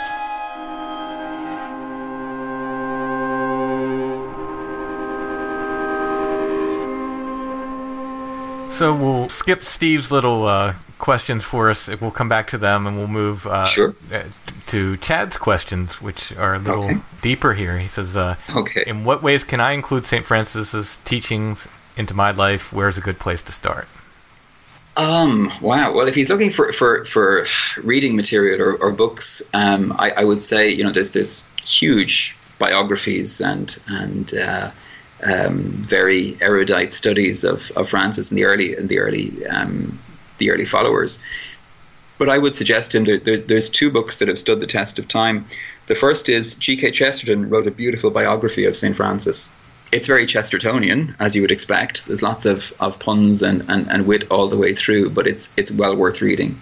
The other is by a more contemporary follower of St. Francis, a friar by the name of Murray Bodo, who wrote a beautiful poetic reflection on the life of Francis and his teachings called The Journey and the Dream. I'd start with the two of those in terms of basic understanding of his life and his teachings. Francis, by the way, is very associated with Christmas because it was St. Francis who began the custom of the Christmas crib, of the manger scene. He began that custom in 1223 in a little town called Greccio, where he set up a life-size cave and brought in an ox and a donkey and had people pose as the various figures so as to make the gospel story come alive again for them. And a very old custom because of that, going right the way back to Francis, was that the straw that was used in the manger was collected up afterwards, and they discovered that any sick animals that lay on the straw or were fed the straw recovered. And to this day, in Ireland anyway, and in many other places, Italy particularly, once the Christmas Mass is over, there is a melee of people who run to the manger scene to get the blessed straw. And some of that is brought back. And the traditions around it are that if you have some of the straw in your purse or in your wallet, it won't be empty for the year ahead. You'll always have enough to support you. The other idea was then that if anybody was sick or any animals were sick on the farm, then some of the straw was kept to be given to them as a remedy. For human beings, the straw was dipped in water and then the water was drunk. For the animals, the straw was just given to them to eat. And some of it was usually kept over the fireplace or over the door, again, as a protection against evil. So that goes back to St. Francis. But in terms of his teachings, I think the essential teaching of St. Francis is that if God is the origin of us all, then we are all one family. And that means I am required, when I come into contact with another being, be that human or non-human, to recognize in that a fundamental brotherhood or sisterhood. And so I start always from an equality rather than a dominance. When Francis founded his order, the proper title, the full title of the order, is the Order of Friars Minor, which means the Order of Little Brothers. And that was what he wanted. It was little brothers and little sisters who were there for people in their need. And your very way of life becomes the sermon. Words weren't that important to St. Francis at all. In fact, he recommended preachers to preach a very short word, is his quote on it. And there's a lovely story of him on one occasion saying to one of the brothers, "Come, let's go and preach a sermon today." And they go through the whole day silent, but helping people. And at the end of the day, the brother says, "We never preached." And Francis says, "Our whole day was our sermon." So I think there's a lot to that, particularly in a world that is soaked in people, arguing and fighting. To simply be with people in their need is one of the most important elements. I think one of the most famous, and people may see statues of St. Francis holding birds, and the idea of the preaching to the birds, right? Is this viewed as something he literally did, or is this more of a symbolic thing? 100% something he literally did. And the Strange Familiar listeners are going to be delighted, because the actual translation from the Italian is he preached to the crows, not just to the birds in general. He's often seen these flocks of sparrows and robins and all kinds of birds around him, but he specifically went for the crows to preach to them. If you go to Assisi and climb the mountain above Assisi to where the Hermitage is, they will show you the stump of the tree on which the crows landed to hear him preach. Oh, wow. It's still there to this day. Within the stories of Francis, over and over again, his ability to connect to the natural world in a very supernatural way, it was manifest over and over again. There's legend after legend after legend, and when I say legend, I mean what we call a legenda, which means a written down story by the first followers of his, who were astounded themselves to see everything from insects to falcons to what we would, I suppose, talk about the non-material. Francis would also speak to water, and it would do what he wanted it to do. He would speak to fire, and it would do what he wanted it to do. Towards the end of his life, he was very sick and was going blind. And unfortunately, in the medieval understanding of medicine at the time, because his eyes were weeping constantly, well, that was water. So you fixed water by bringing the element of fire. And a doctor with a hot poker cauterized both his eyes. It didn't do anything for the blindness. But the story as presented by the doctor is that, he was expecting the friars to have to hold Francis down, as they would any patient who was going to have this done. And Francis said to him there was no need to do that as long as he got to speak to the fire first. So he spoke to the fire and said, "Brother Fire, I've always looked after you and I've always loved you, and you've always been very kind and good to me, and so now in my hour of need, I need you to be good to me once again." And he was cauterized just sitting there with the poker without any pain or without any suffering. Wow. So again, I think the contemplative mind, the meditative mind, has a way of dealing with reality in maybe a more unitive way than we are used to dealing with. And I mean, we know this, we've seen this. There are so many people from all traditions who I think when their life is transformed by compassion and by kindness, animals know, children know. We used to say that if you really want to know the heart of someone, see how a child reacts to them, see how an animal reacts to them, and they very often let you know very quickly and very directly whether they like someone or not. So There you go. So Chad continues, and he wants to know some good things to keep in mind in dealing with the other. And I'll add in my own question, or my own second to his question, I suppose, there. Lately it's come up often in interviews I've done on other podcasts and stuff, and I've sort of taken to saying, now I know some people are just drawn to it, and they will hear me speak about it and hear other people talk about it, and they will have to seek it out. There's going to be no stopping them. They're of a curious nature. Sure. But I've taken to saying to people, like, if you can just enjoy the experience through others, through listening to other people's stories, or through reading books or watching documentaries or what have you, sure, that's certainly an easier way to go about it. And I would I would recommend doing that if you are able to do that. But at this point, it's kind of my job. I kind of established it as my job, and so I guess, yeah, let's maybe talk about some safe ways to approach it and some wise ways to approach it. I think primarily the first thing I would say is don't let it call you away from your humanity. So in other words, the human things need to be the most important things in your life. And that means relationships, it means family, it means your job, it means your health. And if it begins to affect any of those things, you need to take a step back and a pause. And I think it's really important to have somebody in your life you trust enough, who's grounded enough, whether that's a spouse or a partner or a friend or a teacher or whatever it might be, who's able to tip you on the shoulder and say, you're going there again. Mm-hmm. You need to step back now. I think that's the first thing. The second thing is you need to preserve totally a sense of humor and accept going into it, you are not going to solve it.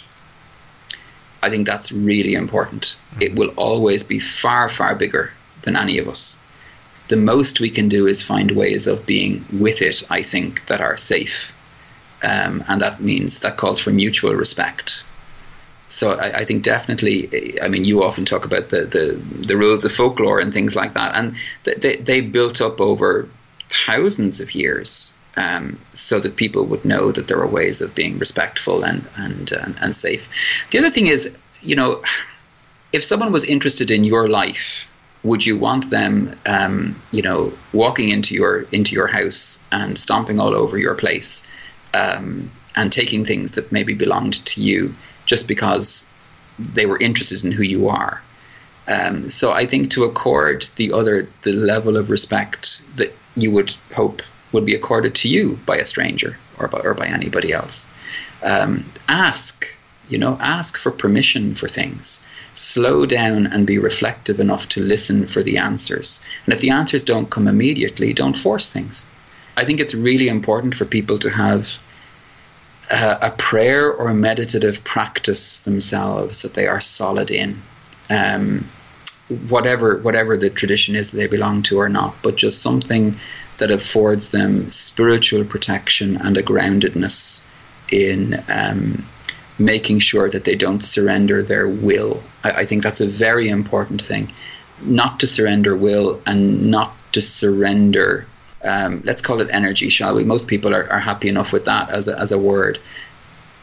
So if you find that you're suddenly sick a lot, or you're feeling drained and tired and exhausted a lot, look at yourself. It might be that you're just overdoing things. I think we need to be very careful of not immediately going to a supernatural explanation for everything. Sure, Sometimes a flu is just a flu. But I think it's important to mind ourselves, our bodies, our minds, our hearts. And there are wonderful, we talked about the angels. There are wonderful interactions with wonderful beings who desire only our good and our growth. But it's an ecosystem, as you said last time, and an ecosystem includes predators. And you need to be careful of that. So I think lots of protection. Read the folklore of old. Know the protective practices and prayers and blessings.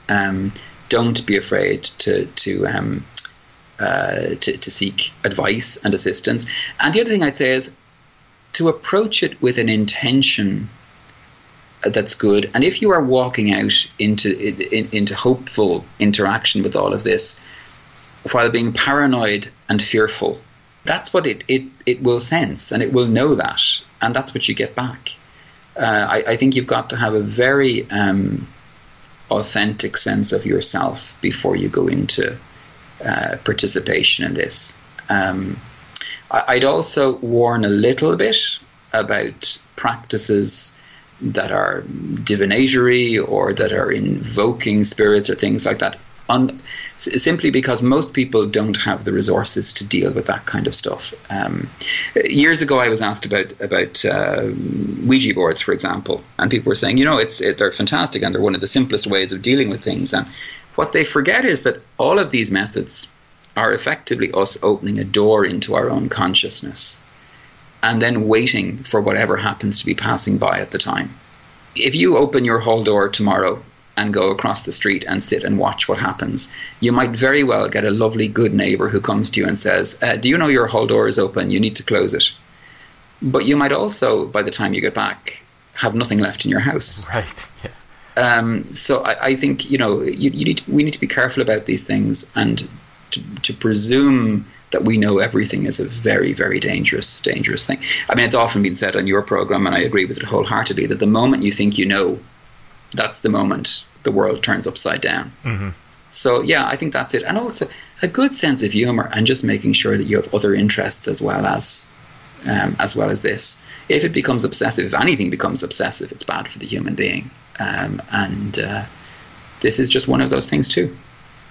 Absolutely. I will say, I don't know if I'm a good Catholic boy, that's someone else's judgment to make, but the Hail Mary has served me well in some pretty scary situations. It's just that's my go-to, and it's very centering. And I mean, there was Chad and I do a solstice walk, and we were on the top of a mountain last year. It was 8 degrees, and we started seeing weird lights and started getting kind of a little bit scary, and I just went right there and calmed down. Sure. But your mileage may vary, but for me, that's my sort of centering, almost as a mantra. Sure, and I think the obviously I would 100% approve of the Hail Mary, but I think it's really important for people to know that when whatever way we call out for help arrives. Mm-hmm. The important thing is to call out if need be, and the other thing is if we willingly put ourselves into situations that are definitively dangerous, I think we need to be sort of careful of that too. And that's why all of the traditions have their protective practices, all of them, So, and I think it's very important for people to realize that there's a broadness to these traditions, a commonality in terms of the things that they offer. I saw a very interesting thing some days ago online where somebody was talking about salt and the importance of salt in protective rituals, and somebody responded by asking, well, what about the different kinds of salt then? Like, does it need to be Himalayan salt? Does it need to be organic salt? Does it need to be purified salt or whatever? And I was thinking of one of our really, really extraordinary individuals in terms of all of this ministry of stuff. He's gone to God now, but in his years when he needed salt, he would just go to the kitchen and pick up the ordinary table salt and take that with him, and off he would go. Because I think once we realize that it's not necessarily the virtue of the thing itself, it's the intention that opens the virtue of the thing. So then it works, and we don't need to get caught up in exact brands or anything else like that. But just to work with it gently, I think, and to make sure that you've got people in your life who are able to tip you on the shoulder and say, enough of that for a while now, you need to do ordinary things, Yeah, I would add to that, trust your gut a little bit as well. If it's saying leave, maybe it's time to go. Well, one of the most difficult things at the moment that's out there is people are living such busy lives and such fast lives and such reactive lives that often they don't know how to listen to their gut anymore. And, the mere fact of living very reactive, fast lives means we don't pick up on signals as quickly as we should. And so, unfortunately, people only realize that the dog doesn't want them there when it bites them, because they never listened for the growl. And the growl is there, you'll pick it up very, very quickly if you're aware enough. And so I think where people get very caught up in all of the technology around these kind of things, rather than actually just sitting, being still, being aware, opening their minds to what's around them, noticing the acoustic signals, the smell signals, the gut signals that are there, they'll often guide you far, far better than a lot of the technology that's out there now for all of this. Absolutely. All right, so let's move on to Steve's list of questions for us, or forced choice. And I don't know if some of these seem like they're meant for me. Some, who knows? But we'll just go through them here. Okay. He says, Bigfoot or Sasquatch? So Oh, I'll go Sasquatch. Okay, yeah. For me, it's Bigfoot. Just I think it's a very. I guess it comes from pop culture, but sure. It's, whatever. It's very common, very easy term. Krampus or Saint Nick? Well, now I'm going to have to go St. Nicholas, am I? I will too. I appreciate the Krampus stories, but he doesn't seem like a real fun guy. Residual or active? I guess he means hauntings with that. I'm not sure. I'll take either one. I guess. I'll go active. Active is much easier to deal with than residual. Oh, is it? Because you can have a conversation. Can you expand on that a little bit? Well, if it's active and there's a real presence, then it's possible to actually get information and have a conversation. Residual is often just a mess of cross emotions and emotional states that has all kinds of lesser little entities then jumping on and being part of it. So you end up with a kind of it's the difference between dealing with a sort of a face-to-face conversation rather than a crossed telephone line where you're trying to find out exactly what voice is speaking when. Very, very interesting. I hadn't even thought about it. Okay, next, Lily Munster or Morticia Addams. I always loved the Addams family cartoons, so I'll go with the Addams. Yeah, Morticia was as a very, very young boy. She was my first crush, so I have to go with Morticia. Oh, there you go. Ouija or scrying. I think you just laid down some warnings that I would probably equal to both of those. Yeah. Yeah. The only form of scrying that I think has any kind of merit from a meditative point of view would be the kind of psychomantium, because it's a kind of a more passive experience of just simply sitting and gazing. But again, a lot of the contemplative teachers would say that the idea of having to use tools or apparatus is always dangerous. You're better to try and work with the internal mirror of the soul if possible. Poltergeist or demon? I don't know who would choose demon, but I would choose poltergeist, definitely. Yeah. Much easier to deal with. Yeah. Nightmare Before Christmas or A Christmas Carol? I'll go with A Christmas Carol on that one. Oh, okay. I'd go with A Christmas Carol as well, I think. Though I love both. Yeah. Wassail or eggnog? Neither. I don't drink alcohol. We go with a non-alcoholic eggnog. There you go. Fairies or greys? I'm not sure there's a difference anymore, but yeah, I think they're one and the same. To be honest, that's a both and. That's like the Tibetan abbot's response. It's I think it's yes. I think there's certainly very, very close ties and relations. But if I had to meet one on the street and deal with it, I would prefer to deal with one that was appearing as a fairy rather than as a grey.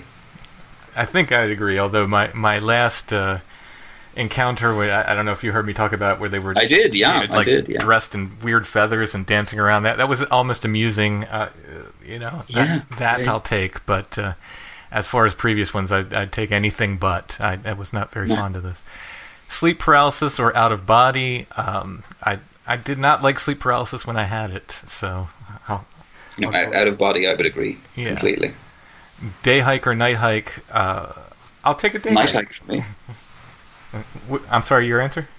I'd go night hike, yeah. Really? I spent many beautiful nights, out in the forests and woods at night, yeah. I go with day only because my first symptom, I guess I had MS before. Sure. But my first symptom of MS, I went blind in my left eye. And very quickly I got a pain around my eye, and then within days I could only see light and dark. And thankfully I had treatment, steroids, and I got 90% or more of my vision back. So it ended up being fine. But one of the lasting effects of that is I have trouble with contrast at night. So it's very difficult for me to see on night hikes. And it makes them. I like to see things, so sure. So it makes them less fun for me than they were. Lute or bagpipes? Well, I'll be a Celt and I'll go bagpipes, definitely. Yeah. I love anything with a reedy drone like that, bagpipes or harmoniums or anything like that. I absolutely love them. Solstice or equinox?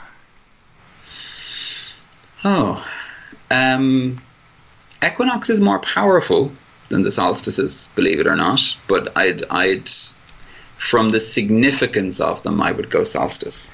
I do enjoy, especially winter solstice. I just absolutely love it. It's just absolutely one of my favorite times of the year. Now, I don't even know if you... Remind me at the end to tell you something about the solstice. Go on anyway, sorry. Okay.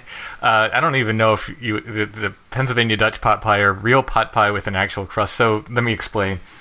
Okay. I grew up in Maryland, just 20 miles away from where we are now, and pot pie was different. Pot pie had a crust on it. And I come to Pennsylvania, and somebody says, "Do you want pot pie for dinner?" I said, "Oh, sure, I love pot pie." And they give me a bowl of noodles. And so it actually comes from, what is it, Bot Boy? Is that the Pennsylvania Dutch? It's a German. Yeah. So it's, I don't know that you would have ever experienced the difference, but I actually prefer, having grown up with pot pie with a crust, I actually prefer the noodle pot pie. But I don't know if you have any do they have a pot pie in Ireland? Well, we certainly have pies and things like that, but I think I wouldn't have the technical knowledge to answer correctly there. But I mean, if it's got pastry, I'm happy. So that's okay. There you go. I'll deal with pastry. Dungeons and Dragons or Magic the Gathering?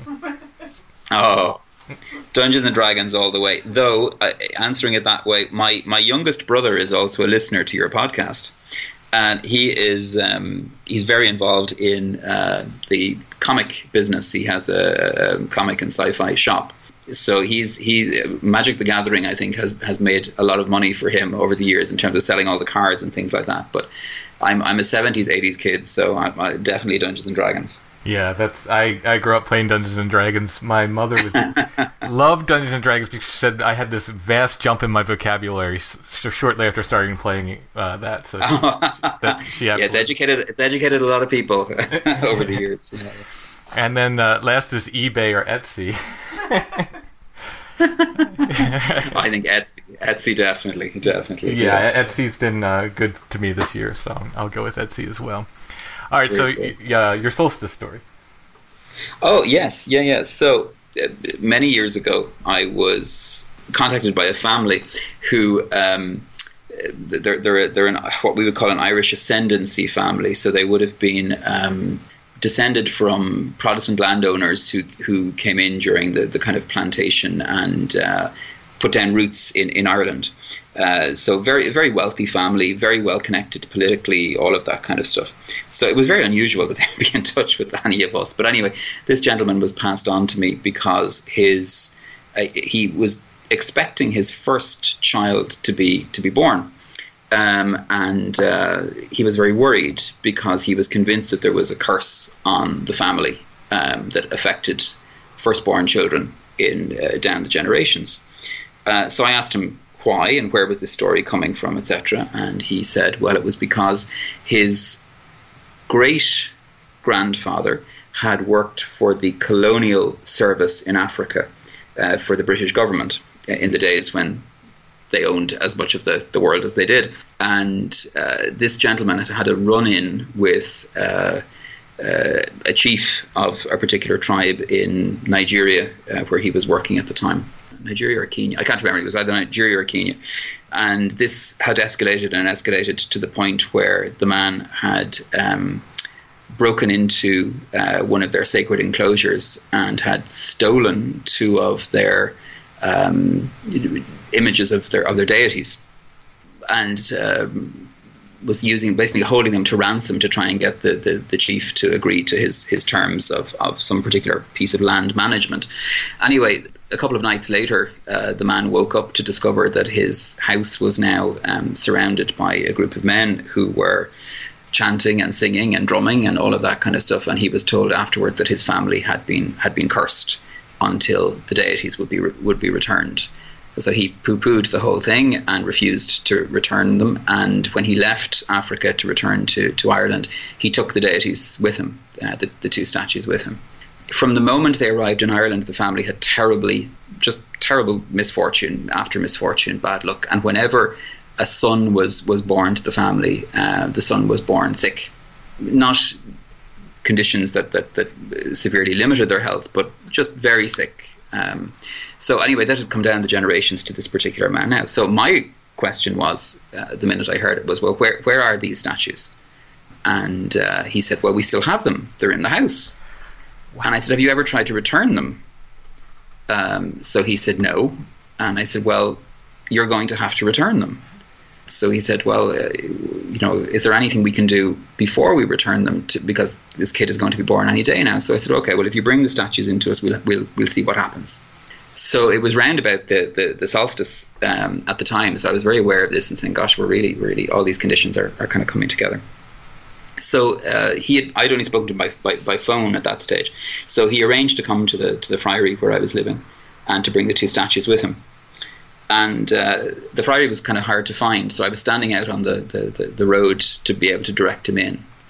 And while I was standing there, completely empty street, I heard two voices behind me, and they said, hello, both at the same time.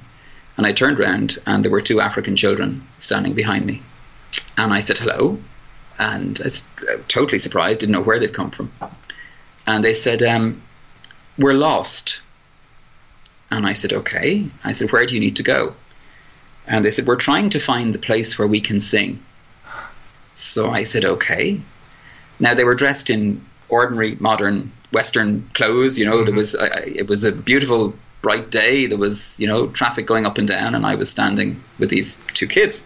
So I said to them, look, I can try and find you a place, but I was talking about various churches and choirs, and I was telling them about the centre, and all the while they just stayed very silent, just looking at me. And at the end they said, we're still trying to find the place to sing. So at that moment I heard a car beep its horn, and I turned around, and there was the gentleman arriving in, and I turned back to where the two kids were, and they were gone. So at that stage I said, okay, we're dealing with real stuff here now. This isn't just his imagination or the family story or whatever. There's real things that have happened here. So I went in, and he arrived at this 2-seater sports car with the two statues sitting in the other seat. I'll always remember. Anyway, and brought in the two statues. And the minute he brought them into the friary, I knew immediately that the presences were still with us. They were still with these two statues. So we began a little prayer of blessing and prayer and ritual, and I invited the presence of the ancestors of this tribe to be present. And the room was palpably filled. And we had two very ancient, elderly African men just appear. They were there, present in the room. Now, the gentleman who brought them in didn't see them, but he felt that they were there. I saw them. The two of them turned up. So I greeted them, and they greeted me, and they said, the first thing they said to me was, where are we? So I said, you're in a monastery in Ireland. And they said, we need to go home. And I said, yes. And I said, this gentleman gave his name. I said, he's about to make a promise to send you home. And he looked at me all wide-eyed and open-mouthed because he knew what was happening. So I turned around to him and I said, you have to apologize on behalf of your family, and you have to promise you will send these statues back home. So he made the promise and apologized and was overcome with a huge wave of emotion, was absolutely sobbing. And the two presences thanked him and basically just faded out. And we were left with the two statues and him. And I had to get him a very, very strong cup of coffee at that point to try and put him back on his feet and restore him. So I said to him, you've made a promise. You have to fulfill this promise. It'll be far worse for you if you don't fulfill this promise now. So about 2 days later, I got a phone call from him to say that he had gone to the embassy of the particular country and had walked in with these two statues and had said to whoever was at the reception, gave a potted version of the story, did not say he had seen presences or anything else, but said they had to be returned. And, the family were aware that these had been stolen and that they needed to go back. So he was asked to wait, and a little while later, a gentleman appeared on the staff of the embassy who was actually a member of this particular tribe, and thanked him profusely and said, do you know what they are? And he said, no. He said, these are the images of the guardian spirits of our tribe. And he said they're very, very powerful and very strong. And he asked him, has your family been okay? And he said, well, no, we've had issues and all the rest of it. And he said, well, it ends today. And he took them back in, and that was the last he ever saw of them. Wow. Child was born, and child was born fine. But ever since, whenever the solstice has come around, I've always remembered those two little children turning up looking for a place to sing. Yeah, that's amazing. Chilling. And, yeah. We're looking. Now, they were very peaceful. Mm-hmm. There was no feeling of animosity or anything. But I was being very clearly told, I think, that what you're about to deal with is real, and to deal with it in a real way. Wow. So whenever solstices come around, I'm always aware of it, because in the Celtic tradition, it was believed, the Celtic Christian tradition, it was believed that the solstice was an echo of what they called the 5 great moments of stillness. So they said that the universe became still 5 times throughout its history. The first was the moment of creation itself, when the stars had to be asked to move for the first time. The second time was the moment just before Adam and Eve fell, that all of creation paused to see what were they going to do. Would they give in to the temptation, or would they resist it? And the third moment was the moment of the moment when the angel Gabriel asks Mary, will she be the mother of Christ? The whole of creation stops and pauses at that moment. But the last moment, which comes back to our Christmas, the fourth moment, I should say, the fifth moment is the very end of all time, but the fourth moment in between is the moment when, at the nativity scene, the way the Celtic Christians told the story was that when it came for the moment for Jesus to be born, the midwife, Joseph is looking for a midwife, and he finds this woman on the street, and she says, yes, I'm a midwife, and she comes in. And the first thing she does, being a good midwife of that time, is she throws him out. Says, no, this is women's place and women's place only, and he goes out and goes to the inn to try and get food and drink and things like that. And when he comes out of the inn, he notices that the whole of Bethlehem is completely still, that the birds flying in the sky have stopped dead, that the snow or the rain that's falling is, frozen in time. And it's just for one moment. And at the end of that moment, he hears a child cry. And he realizes the child has been born, and then everything goes back to movement again. And the teaching behind it was that the Christ, or our consciousness of the divine, is born out of stillness, and our awareness of the spiritual world is born out of stillness. And when he goes back, he discovers that the midwife has disappeared, and he asks Mary who the midwife was, and she said, "Surely you recognized her?" And he says, "No, I have no idea who she is." And it turns out that the midwife is Eve, who has been brought through time to witness the fulfillment of the promise made to her all those millennia ago, right, that humanity would be healed by another woman. So it's a wonderful telling, and it's within that Celtic understanding of story and eternity and time and stillness and all of those things. But it always echoes for me that experience as well, that through place and time, these presences were still present and were still reaching out for help and for assistance. That the ancestors are always present with us. So, wow, as we move into a Christmas experience, I'd really hope that all of the people out there, the strange familiar listeners, etc., whatever else happens, that they get a moment of stillness in the midst of it all. That is a wonderful story. I hate to. I just have to ask a couple questions. Of course, feel free. I'm still the host of Strange Familiars. As much as part of me says just let that go and let that be the end of the episode. And no. Say Merry Christmas, but the host of Strange Familiars has to say. So these children appeared as just natural, real children. About maybe 8 to 10 years of age. The only thing was I didn't see them arrive along a straight street, and I didn't see them go. Mm-hmm. And the ancestors that appeared, when you doing the prayers, did they appear in modern garb or some sort of? No, they were in, I suppose, what you'd call kind of traditional clothing. Colorful African kind of robes, I suppose. Yeah, that kind of idea. Yeah. Wow. But again, just because they were appearing as that, to me, means they may have just used whatever was in my imagination or mind as what they would look like, Yeah. Oh, that's just absolutely a wonderful story. And again, this note of sort of cross-cultural participation in the other, and that idea that what is good, as you said at the start of all this. Yeah, sure. Absolutely. No, I mean, this was the experience of that family was, a very negative experience, right. But actually what they were dealing with was a very positive, very positive objects. They were about protection, they were about peace, they were about connection with the ancestors. So because they had transgressed against that balance, they had run into difficulty. And again, it speaks to your earlier question around, things I should know when dealing with the other, which is, I think we need to be very careful of, just because we're in a particular cultural mindset or we follow a particular set of beliefs or whatever, that when we walk into somebody else's space, whoever they are, we're walking on, holy ground as such, and we need to be very careful. Absolutely. Brother Richard, thank you so much. Thank you for coming. You're most welcome.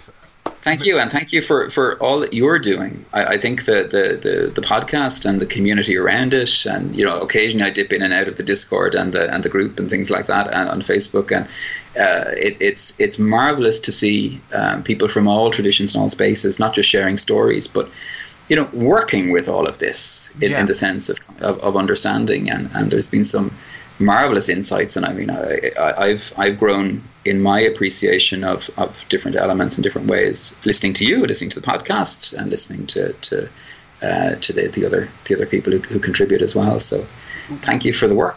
I'm very happy and impressed with there seems to be maybe at some point it'll be a problem, but there has not been a problem with people just being respectful and kind to each other. And that's very, very important to me. If I'm going to have a Discord, if I'm going to have the Facebook group, that's the main thing I want. I want people to be kind to each other and be respectful. And we might not all believe the same thing, but that doesn't mean we can't be, again, just kind and respectful to each other. Absolutely, absolutely. And I mean, I think that the more circles in life we have where we meet different thinkers and different people, and in a way that's open and listening, is that's what's going to improve this world more than anything else. I'm gonna let Allison step in and ask a question. I was just thinking about a certain specialness about people who die during what was it, during the days between Christmas and Oh yeah. Is there an equivalent for people who are born during that time? Yes, very much so. It was considered a very special blessing, and that they would probably have qualities that would keep them linked to the other side very easily. Like our kids. There you go. Yeah. It was always considered a very a kind of a thin place. So people who were born or passed away in that place, would have qualities that would kind of keep them present to both sides. Wonderful. Well, once again, thank you, Brother Richard, and Merry Christmas to you. And Merry Christmas to you and to Alison and to the family there. Absolutely. Keep us all in your prayers, and we will as well, likewise. And thank you so much, and I look forward to Strange Familiars every week. So thank you for that. Oh, thank you.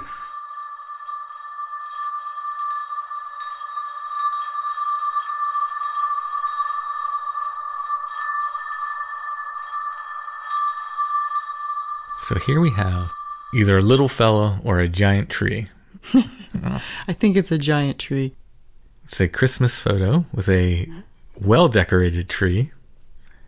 And is it some kind of dolly or something up front there? Yeah, it looks like there's almost like a little, like a farm setup or a pen or something. The equivalent of a Christmas garden or something underneath the tree. But the tree is so big that the kid is actually standing underneath it. Yeah, I wonder where, this must be a house with high ceilings. Yeah. So I'm going to make a guess at this, and you'll tell me why I'm wrong at the date. 1920. I think it might be ever so slightly earlier than that, but not by a lot. The teens, probably? Yeah. It's a mounted photograph. Probably someone's first attempt at using maybe a home camera. Did they sell mounting kits as well? Yeah, they did. Yeah, so that's why sometimes you find them loose, and then sometimes they're on these gray mounts sort of at the turn of the century. So, well, it's an appropriately holiday-friendly photograph for our photo of the week. I'll put an image of this in the show notes. You can click on that. It'll take you to our Etsy shop where you can buy this, and some previous photos of the week are still available. Also at Etsy are copies of my books, some of my music, artwork, and more.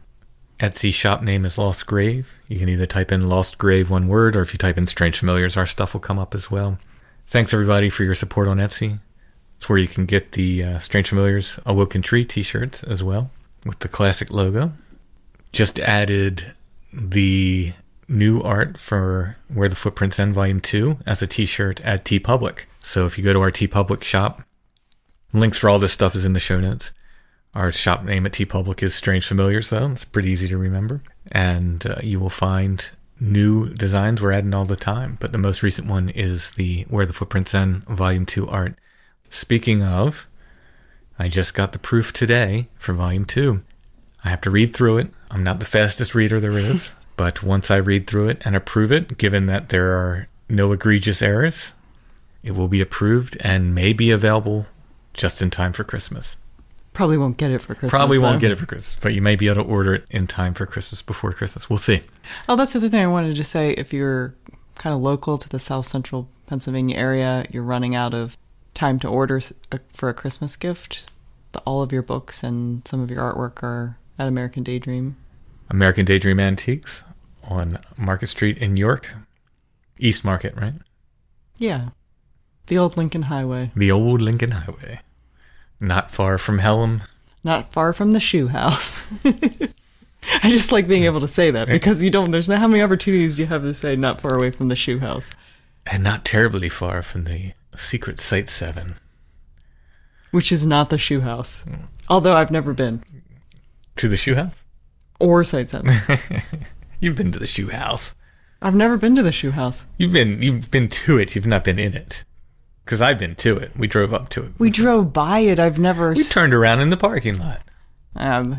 Does that count? Like, do you go to an amusement park and turn around in the parking lot and go, wow, we went to the park? We've been to the shoe... I don't know how much more of the shoe house experience you need. If that's the case, then think of all the places I've been. I mean, what more do you do? Do you have to go in and order ice cream to really have experience? I would like to go in the shoe house at some point. Well, we'll go in the shoe house. I would like to maybe No one is keeping you from the shoe house. I believe it was closed that day we went. It's not like I drove up and went, look at that shoe house, Allison. Wouldn't you like to go in? Too bad. And gunned it.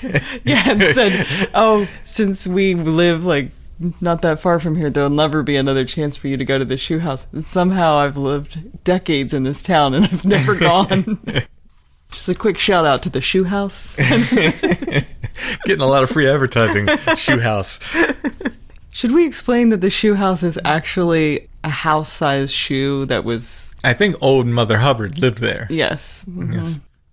I want to thank Brother Richard once again for coming on the show. What a wonderful show that was. And again, one of my favorite shows we've done. Absolutely awesome. I'll tell you what, when people who are not specifically religious are really engaged in a religious conversation or a semi-religious conversation, I find that so fascinating. Like even my mother listened to Brother Richard last year and was fascinated, and it gets to the real essence of the positive aspects of religion, I feel like. Yeah, absolutely. I would definitely agree. Again, if you'd like to help Brother Richard and his fellow monks with their help of the homeless, it's capuchinDayCenter.ie, CapuchinDayCentre.ie, and the sort of American site is CSKDetroit.org. Those are just brothers in the order that are in another country? It's the same kind of thing that they're doing in Ireland. They're just, working at... Is there a possibility he could get moved to Detroit? I have no clue. I have no clue. If you can spare it, it would be a wonderful thing if our listeners pitched in there. I think that'd be really awesome. We're going to have a giveaway coming up with our friends at Riverbend Comics based on a show we're doing. If you check out riverbendcomics.com, they also carry my books. If you get my books from them, they'll come signed. When you buy books from us or you buy them from John, they will come signed. Our friends Karmic Garden are on Etsy, etsy.com/shop/Karmic Garden. They have the Strange Familiar scent. They have the Flannel Man scent. They've got soaps, scented sanitizers, natural cleaners, candles, beard balm, and more trusted remedies made from Mother Nature. Karmic Garden.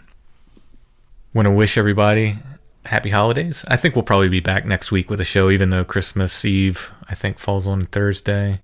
I think we'll probably still have a show next week, but I wanted to make sure to get the Christmas show out early. Yeah, it's nice because it's a long episode too, so if you wanted to break it up, you could break it up.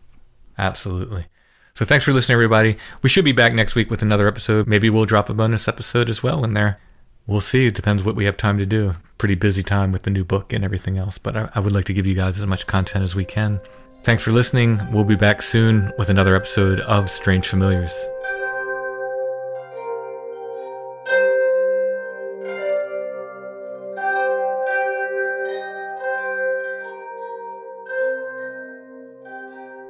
Strange Familiars is a production of Dark Holler Arts, music, books, art, podcasts, and more. darkhollerarts.com. Intro and background music is by Stone Breath. Go to stonebreath.bandcamp.com for more. You can also go to stonebreath.com or stonebreath.org. They all go to the same place. There isn't a stonebreath.edu, is there? No, there's not. Not yet. I feel like I've been there. Not yet. We're on Facebook, facebook.com/Strange Familiars, where you can join the Strange Familiars gathering group. And we're on Instagram @Strange Familiars.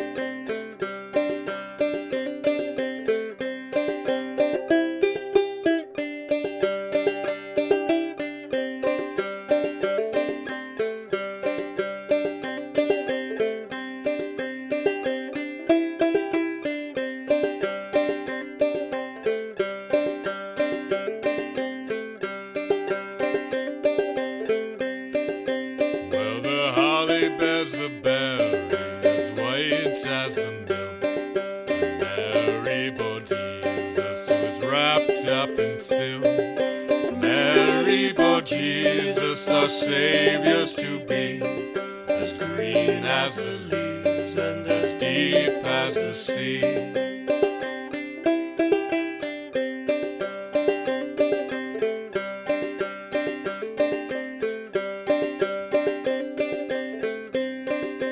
Well, the holly bears the berry, and what a wondrous sight!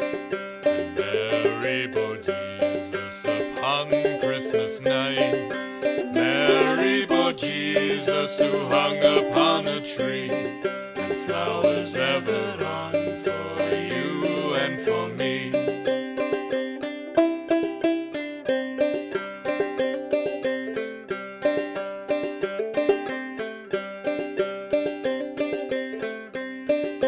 Well, the holly bears the berry, as green as the grass. And Mary bore Jesus who died on the cross. Mary bore Jesus, our Saviors to be, born in a manger, yet a king was he.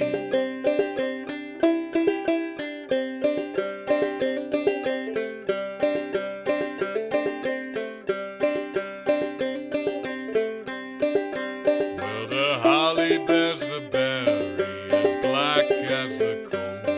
And Mary bore